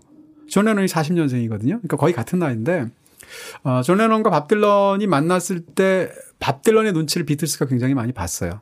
자료도 남아 있습니다. 아까 말한 페너 베이커의 그 다큐멘터리 필름을 보면 막 같이 노는 장면들도 나오는데 비틀스의 세계에 밥 딜런은 음악적으로는 별로 영향을 미치지 못했지만 가사의 측면에서 심대한 영향, 특히 존 레논한테 미쳤고 존 레논의 어떤 노래들을 보면 밥 딜런의 영향이라는 게 느껴져요. 예를 들면 I am the Walrus 같은 노래. 그 노래는 뭐 말이 안 되는 가사지만 뭐 이런 식으로 화이트 앨범 같은 데 나오는 존 레논의 노래들은 그런 느낌 확 들거든요. 그러니까 사실상 비틀스의 가사가 처음에 사랑 타령에서 사랑 타령이 나쁘다는 게 아니라 완전히 다른 쪽의 가사로 바뀌어지게 된 가장 큰 공헌을 한 사람이 밥 딜런이에요. 그런 측면에서 당대의 이런 음악들, 이런 가사들이 얼마나 큰 영향을 줬을까. 그렇죠. 더군다나 60년대 초반에 그 들끓는 그 민권운동의 와중에서 베트남전 뭐 이런 것들의 와중에서 이런 노래들이 줬을 그 충격은 정말 심대했을 것이다. 존 레논이 나중에 그 비틀스가 해산하고 나서 솔로 앨범 초기에 발표한 것 중에 God이란 유명한 별로 유명하지 않은데 의미심장한 노래가 있어요. 하나님 할 때 God. 팬들한테는 네. 유명하잖아요. 네, 팬들한테는 유명하죠. 네. 근데 일반적으로는 그 노래가 이렇게 멜로디가 훌륭하지는 않고. 근데 가사가 굉장히 인상적인데 거기에 그런 게 있어요. 자기가 그때까지 영향을 줬던 걸 다 부정해요. 예를 들면 뭐 I don't believe in Jesus, 뭐 I don't believe in 뭐 하다가 거기 중간에 I don't believe in 짐머만이라는 말이 나와요. 짐머만이 바로 밥 딜런의 본명이죠. 그렇죠. 예. 본명이 원래 로버트 짐머만이잖아요. 예. 그러니까 그리고 나서 맨 마지막에 붙이죠. I believe in me. 요코 앤 미 이렇게 얘기를 하게 되는데 그 정도로 이 밥 딜런이 사실은 존 레논과 비틀스의 준 영향도 크거든요. 지금 말씀하신 것대로라면 지금 신과 동급으로 짐머만 씨가 있는 거니까요. 진짜 그러네요. 네. 네. 거기 이제 그 가수는 엘비스하고 짐머만이 있었던 것 같아요. 제 기억으로는 그 정도인데, 그러니까 그렇죠. 당대의 대중문화에 어떻게 보면 하나의 흐름 같은 것을 당연히 바꿨다라는 뭐 거대한 산맥이다. 네. 이렇게 또 얘기할 수 있을 것 같아요. 제가 대학교 때, 네. 제가 프랑스어를 배웠는데, 네. 수업 중에 하나가 2학년 때 수업이 이제 그 프랑스인 교수님이 하는 일종의 회화 수업 같은 거였던 거죠. 근데 이제 그때 그 선생님이 좀 특이한 분이셨는데, 그 과제 중에 하나가 뭐였냐면, 그러니까 왜 이렇게 노래 가사는 사랑 노래가 많을까에 대해서 알아서 다 써오라는 거예요. 그래서 네. 다들 뭐라는 거야 약간 이런 마음으로 집에 가서 생각을 한참 했는데 이제 그때 다들 당황했던 이유는 뭐였냐면 생각을 해본 적이 없는 거예요. 그냥 원래 노래는 다 사랑 노래였거든요. 그러니까 대중가요들이 사랑 이야기를 하고 있는 거에 대해서 왜 사랑 얘기만 하지라는 생각을 별로 안 해봤었는데, 예, 그렇게 압도적으로 많은 노래들이, 그러니까 우리가 살아가는 데는 정말 많은 일들이 일어나잖아요. 뭐, 일단 뭐 직장도 가고, 그럼요. 예, 뭐 가족하고도 뭐 네. 생활이 있고, 친구도 만나고, 네. 정말 많은 일이 있는데 그 중에서도 노래할 때는 항상 사랑 이야기가 압도적으로 많은 수를 차지한다는 거죠. 사랑도 연애에만 집중하는 거죠. 그렇죠. 네. 예. 네. 네, 그래서 왜 그럴까 이제 생각을 한참 했었는데, 뭐 어쨌든 그 뭐 답을 제가 뭐 찾아낸 건 아니기 때문에 말씀드릴 수는 없지만, 네. 그때도 레포트 A뿔 받으셨을 것 같아요. 네. 예, 그 수업은 어떻게 그렇게 됐던 것 같네요. 네. 예, 다른 수업은 다 총을 찼지만 어쨌든. 네. 근데 이 노래, 그러니까 결국 이 대중음악이라고 하는 건 사람들이 가장 좋아하는 어떤 것들, 그러니까 결국은 잘 베스트셀러여야 그만한 가치가 있다고 평가를 받기 때문에 사람들이 좋아할 거라고 생각하는 것들에 집중하게 되어 있거든요. 네. 그중에 사실 사랑 이야기는 뭐 문화나 어떤 인종이나 교육의 벽을 다 뛰어넘어서 누구나 알고 어떤 직관적으로 알 수 있는 어떤 이 세계라는 거죠. 근데 그런 것에 비해서 지금 저희가 읽은 이 노랫말 같은 경우는 네. 신경을 써야 되고 신경을 써야 공부해야 되고 예, 그다음에 무엇보다 반전주의자여야 돼요. 그러니까 제가 만약에 굉장히 보수적인 입장이고 야, 전쟁을 해서라도 나쁜 놈들은 다 죽여야 돼라고 생각하는 사람이라고 한다면 이 노래는 들을 수가 없습니다. 네. 그러니까 그렇기 때문에 그만큼 사랑 이야기랑 다른 거예요. 그래서 훨씬 더 타겟층이 좁아질 수밖에 없고 게다가 심지어 이 노래에 만약에 은유가 섞여 있다고 한다면 그 은유를 이해할 수 있을 정도가 돼야 되는 거죠. 그렇죠. 그렇기 때문에 상업적으로는 별로 현명한 선택이 아니라고 생각할 수밖에 없는 노랫말일 수 있고 그렇습니다. 그렇기 때문에 그런 비틀즈의 시대에 이런 노래 가사를 쓴다는 거는 용감하다라고도 평가받을 수 있는 부분이 있겠죠. 네. 뭐 저 사랑 노래 좋아하는 노래 너무 많고 대중가요에 뭐 잘 모르지만 80%는 사랑 노래 아닌가요? 예. 그리고 사랑 왜 이렇게 사랑 노래가 많지라고 하면서 그래도 사랑밖에 없어라고 부르는 노래도 많아요. 네. 그 폴 맥카트니의 Silly Love Songs라는 노래가 가사가 그런 내용이에요. 세상 사람들은 말하지 사랑 노래가 너무 많다고 이렇게 한 다음에 푸념을 노려다가 한번 죽어봐라 한 다음에 그 후렴에 가서 계속 I love you만 계속해요. 그러니까 그래 한번 엿먹어봐라 라는 식으로 그러니까 정반대로 나가는 거죠. 저는 그런 것도 너무 좋거든요. 네. 임병수 씨 노래도 그런 거 있어요. 사랑이란 말은 너무너무 흔해라고 해놓고 맨 마지막에 사랑해 이렇게 하잖아요. 네. 그러니까 그런 것도 좋은데 다른 한편으로는 왜 사랑 노래가 그렇게 많을까 지금 말씀하시니까 제가 생각할 땐 하나는 대중가요를 즐기는 세대 문제가 있는 것 같고요. 그럴 수도 있겠네요. 대중가요를 즐기는 세대는 연애가 상대적으로 더 중요한 세대니까. 일단 네. 제일 많이 듣는 때는 저도 30 이전 한 30대 중반까지였던 것 같아요. 그러니까 신곡으로 나오는 특히나 그런 노래들을 많이 찾아 들었던 건 그때까지가 아닌가. 대중가요를 가장 열심히 듣는 건 제가 볼 때 10대 중반이에요. 그러니까 왜 그 가장 예를 들면 단기간에 특정 스타한테 집중하는 그 열기로만 따지면 배우랑 가수가 상대가 안 됩니다. 항상 그래요. 비틀스에 대한 열기, 뭐 G.O.D에 대한 연기, 그렇죠, 뭐 엑소에 대한 열기를 한번 생각해 보세요. 엑소한테 사람들이 지금 특정 사람들이 몰입하는 정도로 몰입하는 배우가 없잖아요. 네. 가장 인기 있는 배우조차. 그러니까 그게 그 음악이 갖고 있는 대중음악이 갖고 있는 특색이라고 생각하는데 그러다 보니까 10대 중반에 예를 들면 뭐 마스터스 오브 워를 듣기는 어렵잖아요. 그렇잖아요. 그러니까 네. 그런 면에서 연애 같은 것을 집중적으로 다루는 그렇죠. 게 있을 것이다. 또 하나는 제 생각은 사랑 노래는 기본적으로 팬과 아티스트의 관계예요. 그러니까 그럴 수 있네요. 비틀스가 She Loves You, 예예예라고 할 때 사랑한다고 할 때 그걸 누구한테 네. 하는 말이냐라고 했을 때 그 서사 안에서는 그 이야기 속에서 어떤 남자가 어떤 여자를 어떤 여자가 어떤 남자를 뭐 이런 식으로 구성이 되지만 그 듣는 팬의 입장에서는 뭐 I wanna hold your hand라는 말을 노래를 부르면 비틀스가 나를 손잡아 주는 것을 그렇죠. 생각하는 거예요. 실제로 네, 그렇게 생각한다는 뜻이 아니라. 그러니까 네, 그렇게 생각할 수 있을 것 같아요. 네, 그러니까 일종의 유사 감정적인 연애 관계가 성립하거든요. 네. 남자, 여자 뭐 상관없고 그런 성하고 관련 없이 네. 그런 면에서 사랑 노래가 많은 게 사실은 상업적인 이유가 있다고 저는 생각해요. 근데 그럼에도 불구하고 사랑 노래가 좋지만 네. 지금 말씀드린 이런 가사의 측면에서 밥 딜런의 노래가 당대에 주었던 어떤 충격 같은 것은 정말 굉장했을 것이다. 네. 분명히 이렇게 생각할 수가 있겠죠. 그리고 또 이제 이 책의 초반에 등장하는 것으로는 이 시기에 우디 거스리 얘기가 정말 많이 나옵니다. 근데 우디 거스리를 포함해서 이제 당대의 포크 뮤지션들이 예를 들면 길 위의 언어들을 습득하기 위한 노력을 한다든가. 네. 예, 그러니까 좀 더 굉장히 덜 중요하죠. 정제되고 네. 예.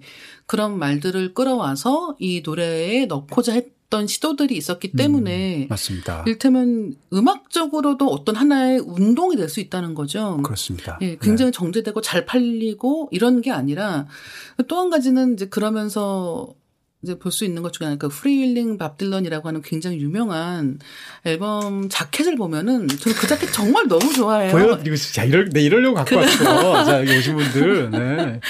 이 자켓을 정말 너무 네네. 좋아하는데 네. 사실 이 사진을 보면은 항상 볼 때마다 너무 좋아요. 저 여자 누구지? 이런 생각이 들면서 당시 사귀었던 당시 사람이죠. 예, 연인이었습니다. 굉장히 유명한 사진이죠. 네. 근데 이제 이 사진을 보면은 밥 딜런이 어떤 사람인지도 알 것 같고 막 약간 그런 느낌이 드는 거예요. 저 길거리에 풍경하며 약간은 이렇게 뭐랄까 소박한 느낌 같은 것도 있고 그게 포크 음악의 어떤 것들을 보여주는 것도 같고 이를테면 힙합에서는 이렇게 안 하죠. 이렇게 안 반지 하죠. 이렇게 끼고 이렇게 하겠죠. 근데 스웩하죠. 예. 네. 근데 완전히 그와 반대되는 지점에서의 뭔가 친근함과 이런 것들이 있는 거예요. 근데 그렇습니다.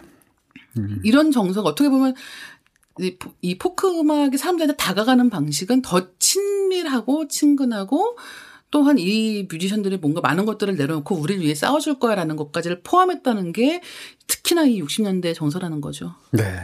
자, 이렇게 해서 이제 두 책 다 저희가 일부 분씩을 다루면서 일부를 했는데 벌써 뭐 시간 훌쩍 가서. 네. 자, 일단 뭐 다음 시간 네. 한번 집중적으로 또 나머지 부분들 사실 이 책 말고도 아직도 다뤄야 될 밥들런 얘기들이 많은데 네, 포함해서 다음 시간에는 시작하면서 이동진 선배 좋아하는 밥들런 곡 5곡을 여쭤보는 것으로 시작하겠습니다. 네, 역시 마찬가지로 조금 준비를 해주세요. 네. 그렇게 해서 한번 저희 비틀스 할 때도 한번 그랬으니까 야, 또 이렇게 마지막에 또 떡밥 하나 고요하게 하나 탁 살짝 관심 없다는 5곡만 듣는다면 뭘 들어야 하나. 옛다 떡밥 이런 식으로 훌륭하십니다. 자, 그럼 다음 시간에 뵙도록 할게요. 네, 오늘 감사했고요. 네, 감사합니다.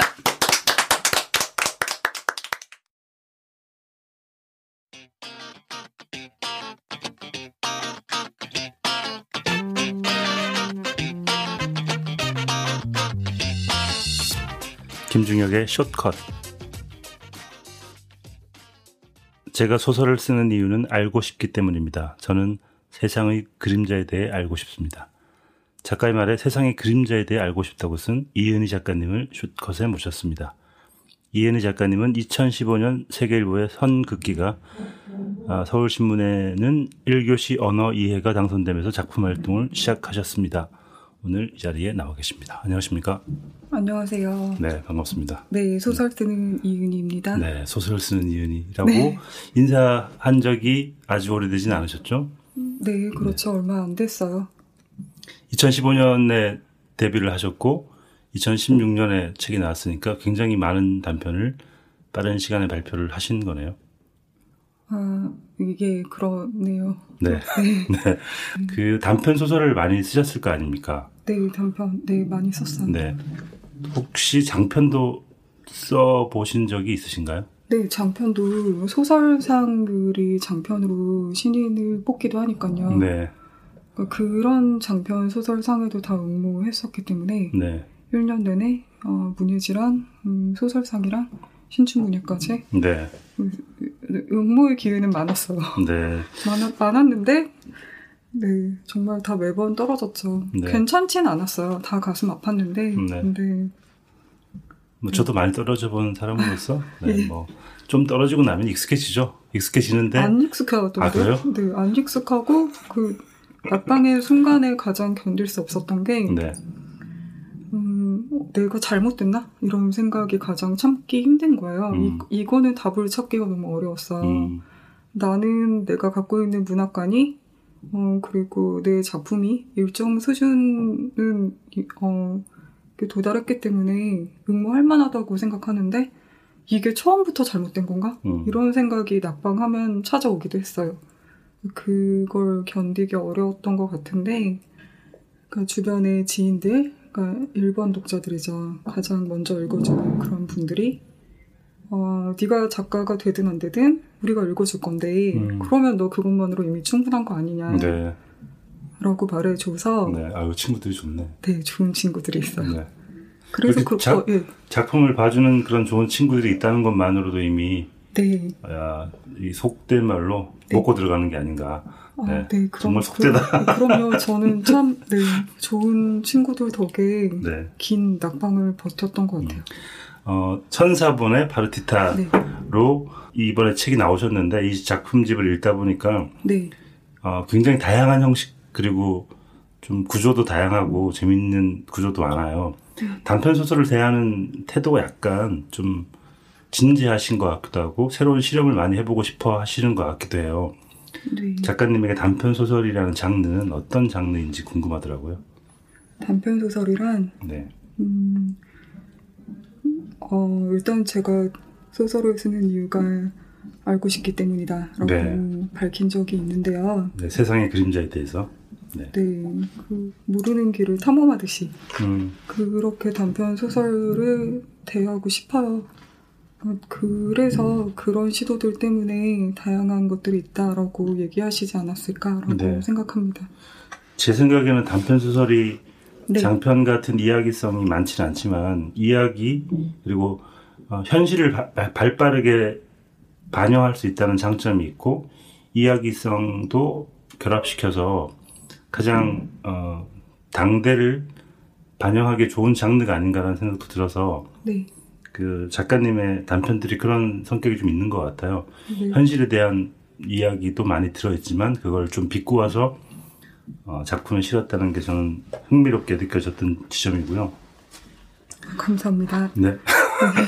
오늘 읽어주실 작품이 꿈꾸는 리더의 시종지침이라는 작품인데 이 작품에 이제 이울이라는 주인공이 나오는데 이 작품은 제가 보니까 1교시 언어 이해 서울신문에 당선되셨던 이 작품하고 거의 궤를 같이 하는 작품이 아닌가 싶어요. 주인공 이름도 똑같고 네. 형식도 약간 특이한 형식들을 갖고 있고 네. 이 두 작품은 좀 같이 붙어있는 작품인가요? 네. 속편이라고 보셔도 괜찮을 것 같아요. 그러니까 직장은 다르지만 네. 직장에서 일을 하는 이우리에 대한 이야기로 네. 두 편을 쓰신 거군요. 네. 1교시 언어에서 회사를 떠난 이우리가 그 후에 어떻게 됐을까 생각하다가 어떤 걸 먼저 쓰신 1교시 언어 이해를 먼저 쓰신 건가요? 1교시 언어 이해 먼저 쓰고 꿈꾸는 리더의 실용지침은 2015년 네.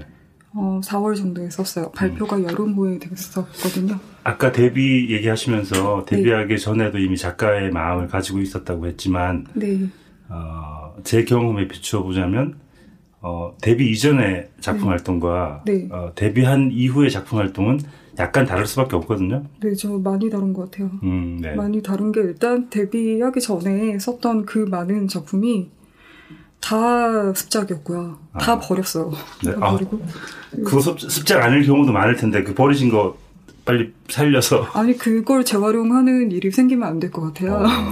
그래서 그건 다 연습이었구나라는 생각이 등단하고 난 다음에 들었고요. 그 전에 몰랐어요. 써먹을 수 있을 거라고 생각했었지. 참 희한한 일이에요. 그 등단이라는 뭐 별거 아닌 것처럼 보이는 그 과정을 통과하고 나면 어떤 방식으로든 눈이 약간 바뀌는 것 같아요. 그런 것 같아요. 네, 그런 의미에서도 어쩌면 1교시 언어 이해와 꿈꾸는 리더의 시종지침이 비슷한 연작이라고 하지만 한편은 등단 이전에 쓴 작품이고 그렇죠. 한편은 또 이후에 쓴 거라서 흥미로운 지점이기도 하네요. 네. 네, 오늘 낭독해 주실 작품 꿈꾸는 리더의 시종지침 어떤 작품인지 짤막하게 소개를 부탁드리겠습니다. 네, 1교시 언어 이해의 주인공이었던 이우리가 그 회사를 퇴사하고 난 뒤에 다른 어떤 회사에 다시 취업하게 되는데 무슨 일을 하는 건지 잘 모르겠는 그런 업무를 맡게 돼요. 네. 그리고 자기 자신의 정체를 심히 고민하게 되다가 결국 어떤 지침을 얻게 되죠. 그런 내용입니다. 네, 어떤 지침이 바로 시종지침이군요. 이은희 작가님의 소설집 1004번의 파르티타에 들어있는 작품 꿈꾸는 리더의 시종지침을 작가님의 낭독으로 들어보겠습니다.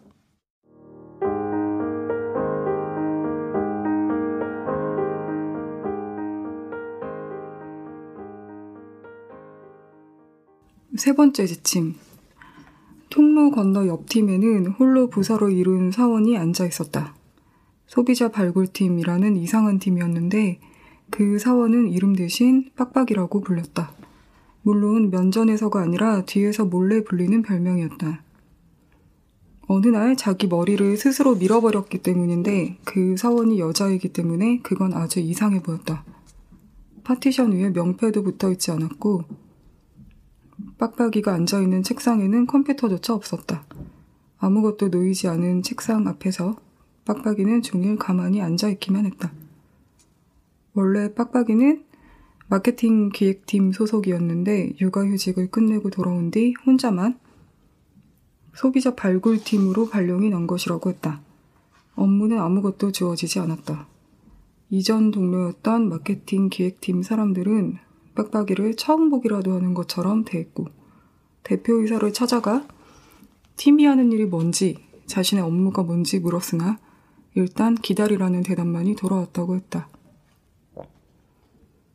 매 순간 자기 손끝만 들여다보며 그 어떤 순간을 기다려오던 빡빡이는 자진하여 퇴사하기 전날 휴게실에서 마주친 그녀에게 이렇게 말했다. 내 말 잘 들어요. 이 회사에 35 넘은 여직원은 아무도 없어요. 어린 나이에 들어왔다가도 30이 넘으면 다들 하나씩 사라지죠. 빡빡이는 휴게실에 비치되는 커피 믹스를 잔뜩 우겨 자기 핸드백 안에 넣었다. 내가 추하다고 생각해요? 나 20대를 이 회사에 다 바쳤어요. 나 지금 커피 믹스라도 가져가야겠어요.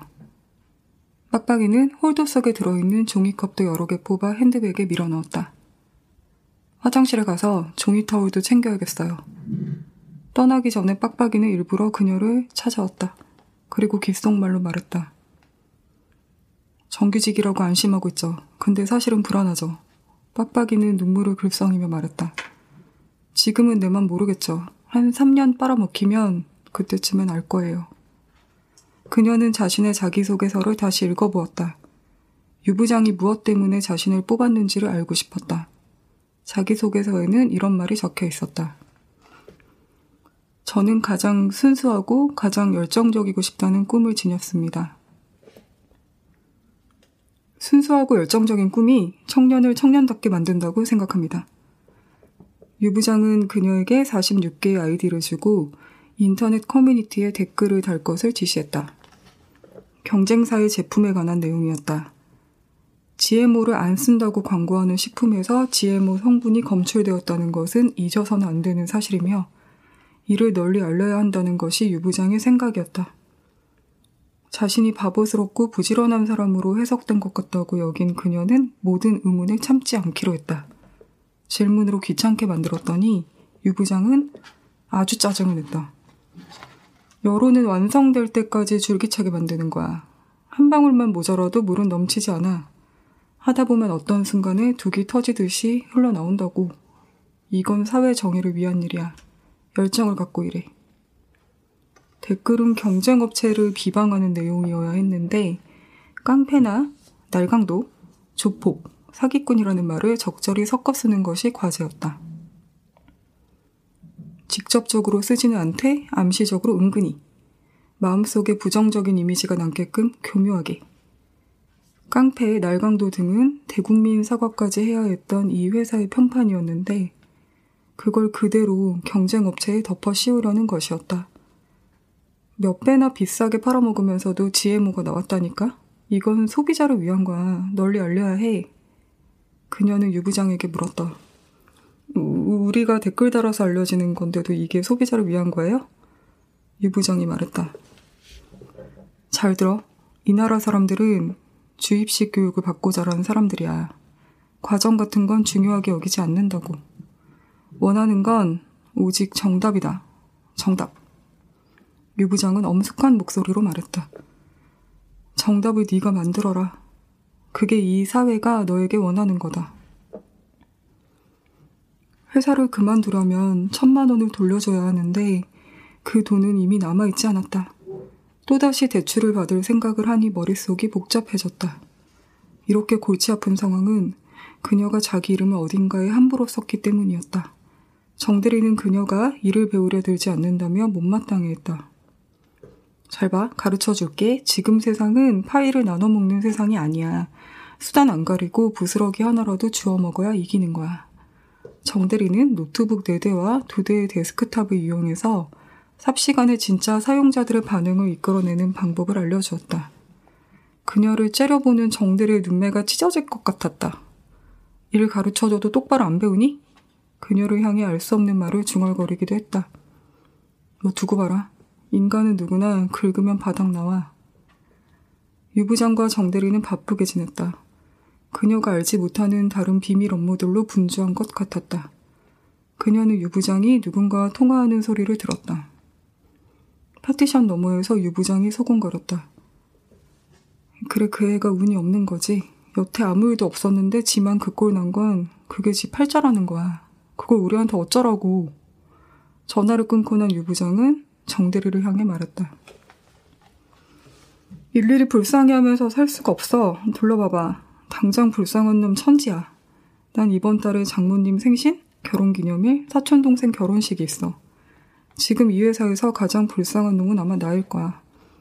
다음 달엔 우리 딸 여름방학 연수비까지 줘야 해. 이런 내 처지를 누가 알아줘? 유 부장은 회의를 다녀오더니 혼잣말로 씩씩거리기도 했다. 세상에 정의가 있는 거냐며 탄식했다. 다들 상식이 모자라? 그 애는 계약서도 없어. 며칠 일하고 말 거니까 계약서도 안 썼다고. 우리로서는 사실 그런 애가 이랬다는 걸 몰라도 되는 거야. 유 부장은 슬픈 표정을 준비하고는 혼자서 어딘가로 조문을 하러 갔다. 그녀는 유 부장이 아무 문제 없어. 법적으로 아무 문제 없어. 라고 전화에 대고 말하며 엘리베이터 앞을 서성이는 것을 지켜보았다. 이유리, 너 때문에 너무 짜증이 난다. 유 부장이 없는 자리에서 정대리는 그녀에게 한참 동안 짜증을 쏟아부었다. 너 이 회사에 들어올 수 있었던 거 다 내 덕인 거 알아? 언니가 너 불쌍해서 뽑자고 했어. 정대리가 말했다. 정대리는 그녀의 약점을 샅샅이 알고 있었다.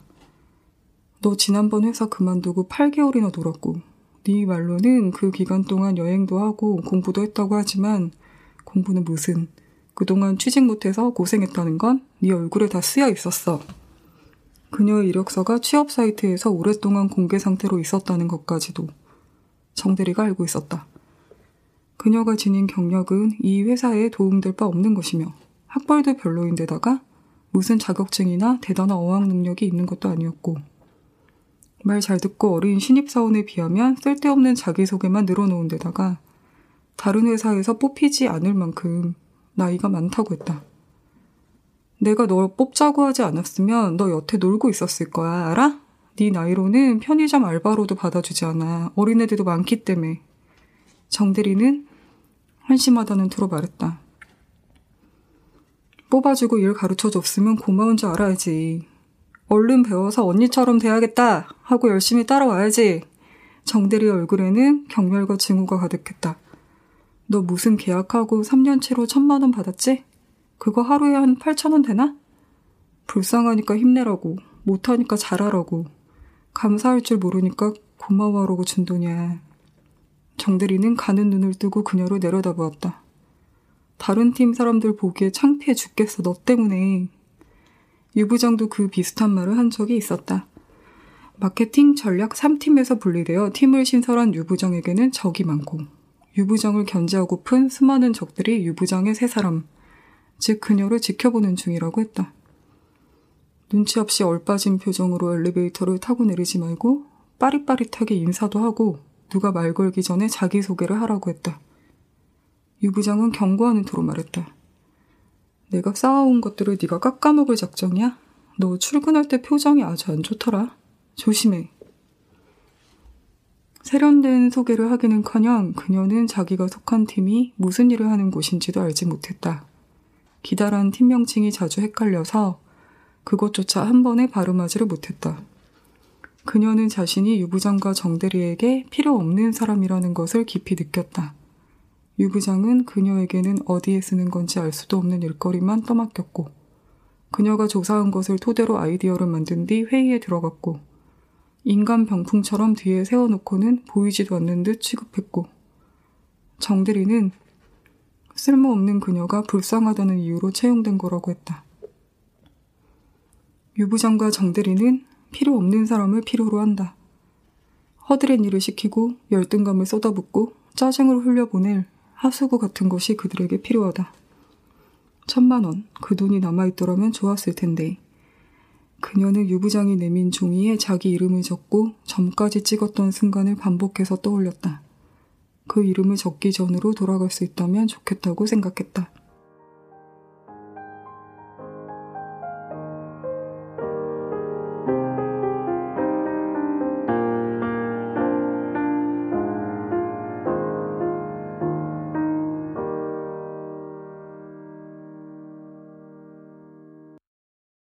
네, 이동진의 빨간 책방 마칠 시간입니다. 197회 방송 마칠 시간이고요. 자, 오늘도 현장에서 직접 빨간 우체통에 넣어주신 좋은 사연들, 멋진 사연들 읽어드리도록 하겠습니다. 시와 노래, 문학과 예술, 1960년대 미국과 2016년 한국을 오가면서 경계를 허무는 시간, 정말 뜻깊은데요. 음악 세계와 용기, 노벨문학상 수상까지 밥 딜런님은 삶 자체로 문학을 살아낸 분이라는 생각이 들게 됩니다. 수상 이전에도요. 그러니 이것이 문학이지. 이것이 문학이겠죠. 이것이 왜 문학이 아니겠습니까? 모두가 마음이 힘든 시기 따뜻한 등불이 되어주셔서 감사합니다 하시면서 모든 게 노래라고. 야, 이 또 from 모든 게 노래까지도 너무 빨강빨강하게. 너무 노랑노랑인가? 적어주셨습니다. 의왕시에서 솜다리님이신데요. 카페가 처음 생겼을 때 다녀가고 오랜만에 다시 방문했는데요. 공개 녹음을 듣고 싶어도 시간이 맞지 않아서 아쉬움이 컸는데 휴가 기간에 녹음 일정이 생겨서 오늘 운 좋게 듣고 있네요. 이동진님, 이다혜님 실제로 뵈니까 진짜 반갑습니다. 다음에 또 김중혁 작가님 오실 때도 한번 오고 싶네요. 그때는 일찍 와서 앞자리에서 봐야겠습니다 하셨습니다. 오늘 뒷자리에 앉으셨나 봐요. 그렇죠? 네. 이게 앞자리 경쟁률이 자, 구름 감상협회라고 적으신 분인데요. 야, 구름 감상협회가 뭔가 했더니 The Cloud Appreciation Society라고. 정말 그런 게 있는 거예요? 네. 낙낙. 밥 딜런에 대한 이야기 듣고 있자니까 내일 광화문 광장에 촛불 들고 서 있어야 할 것 같네요. 개콘보다 뉴스가 더 재미난 세상이지만 그래도 뉴스보다 더 재미난 빨책 만들어주세요 하셨습니다. 불가능합니다. 요즘은 불가능하고요. 저 2등 할게요. 그냥 개콘보다 재밌는 걸 목표로 해서 열심히 노력하겠습니다. 밥 딜런의 노래가 듣고 싶어진다는 것은 좋은 일이겠지만 밥 딜런의 노래를 들어야만 할 것 같은 시국을 보면 마음이 복잡해지는데요. 노벨문학상 수상뿐만 아니라 다양한 맥락 속에서 밥 딜런을 알아가게 해주신 두임자님 감사합니다 하셨습니다. 네, 뭐 요즘 그래서 정한 건 아니었는데 정하고 보니까 너무 또 그런 생각이 들긴 하네요. 근데 그거 왜 그냥 보아도 흥미로운 책이고 흥미로운 음악이고 또 흥미로운 사람인 것 같습니다. 밥 딜런이요. 동진님 안녕하세요. 한 달 전에 처음으로 공개 녹음 왔다가 현장의 분위기에 반해서 다시 왔습니다.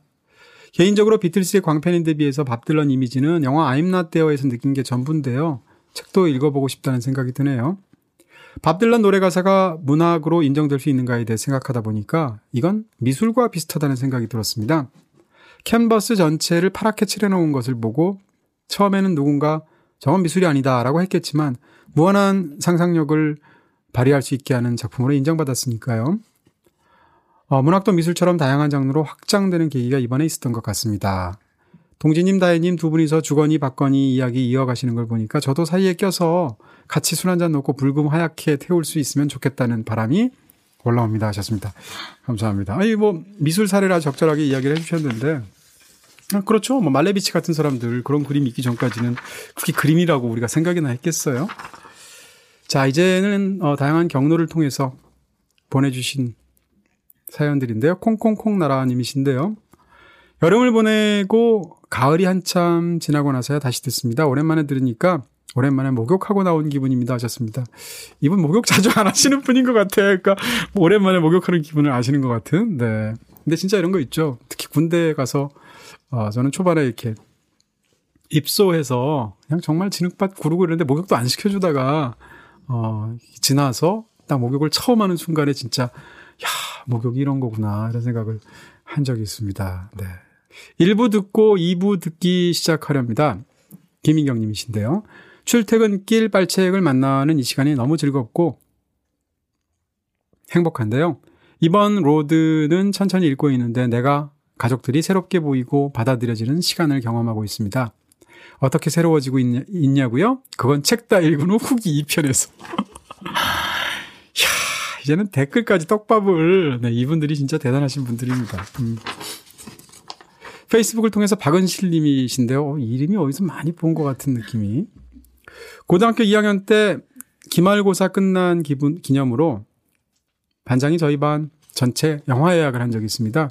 훌륭하다는 평에 예약을 한 것 같은데 시험 끝나고 기쁘고 들뜬 마음에 영화관 갔다가 나중에 반장 욕 엄청 먹었습니다. 시험이 끝난 기쁜 마음에는 포스트 아포칼립스적인 영화를 보고 싶은 사람은 아무도 없었겠죠. 몇 해 전 이 책을 펴과 동시에 화장실도 안 가고 마지막 장까지 다 읽어버렸습니다. 영화도 책도 좋았어요 하셨습니다. 네, 그렇죠. 제 기억으로는 이 더 로드 영화가 1월 달에 개봉했어요.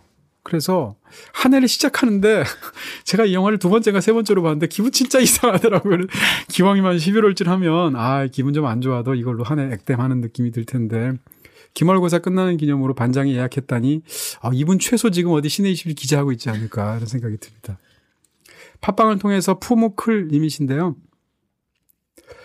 탁월한 책 선정에 또 한 번 감탄을 했습니다. 나라 안팎으로 일어나는 일들 때문에 어떻게 마음 잡아야 할지 모르고 있다가 방송을 듣고 다시 한번 용기를 내볼까 합니다. 아무리 세상이 끔찍한 종말로 치닫더라도 우리는 인간의 선함과 아름다움을 믿고 지켜나가려고 노력해야겠지요 하셨습니다. 저는 이 기회에 파고다 공원에 한번 자리 한번 깔아볼까 하는 생각을 하고 있습니다. 로드나 밥드런이나 사실 이 일이 있기 전에 정한 건데 어쩌면 이렇게 네. 근데 나는 내 앞일은 왜 이렇게 모를까? 엉망진창입니다. 세상도 그렇지만 저 자신도. 위스덤하우스 게시판을 통해서 고서진 님이십니다. 요새 뉴스만 보면 무기력과 한숨, 분노가 나오는데요. 그래서 사실 뉴스는 조금 피하기도 했습니다. 그러다가 궁금한 건 못 참아서 기사를 보면 궁금증은 풀려도 마음은 또 안 풀리더라고요. 그때 빨책을 들어야겠다 생각했습니다. 어지러운 세상에서 빨책만의 차분하고 진솔한 대화들에 이름 모를 위안을 얻습니다 하셨습니다. 네, 저희 빨책이 할 수 있는 게 사실 굉장히 적습니다. 아주 적고 하찮고 사소한 건데 초반에 잠깐 말씀드렸듯이 기본적으로 기쁨이라는 것은 하찮고 사소하고 작은 게 아닌가 하는 생각을 자꾸 하게 됩니다. 이렇게 또 받아들여 주시니까 다음엔 더 잘할게요.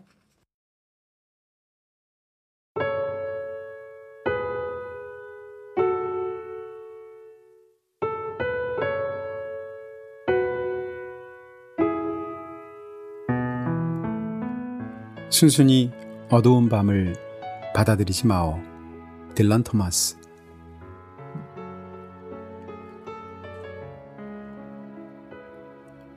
순순히 어두운 밤을 받아들이지 마오.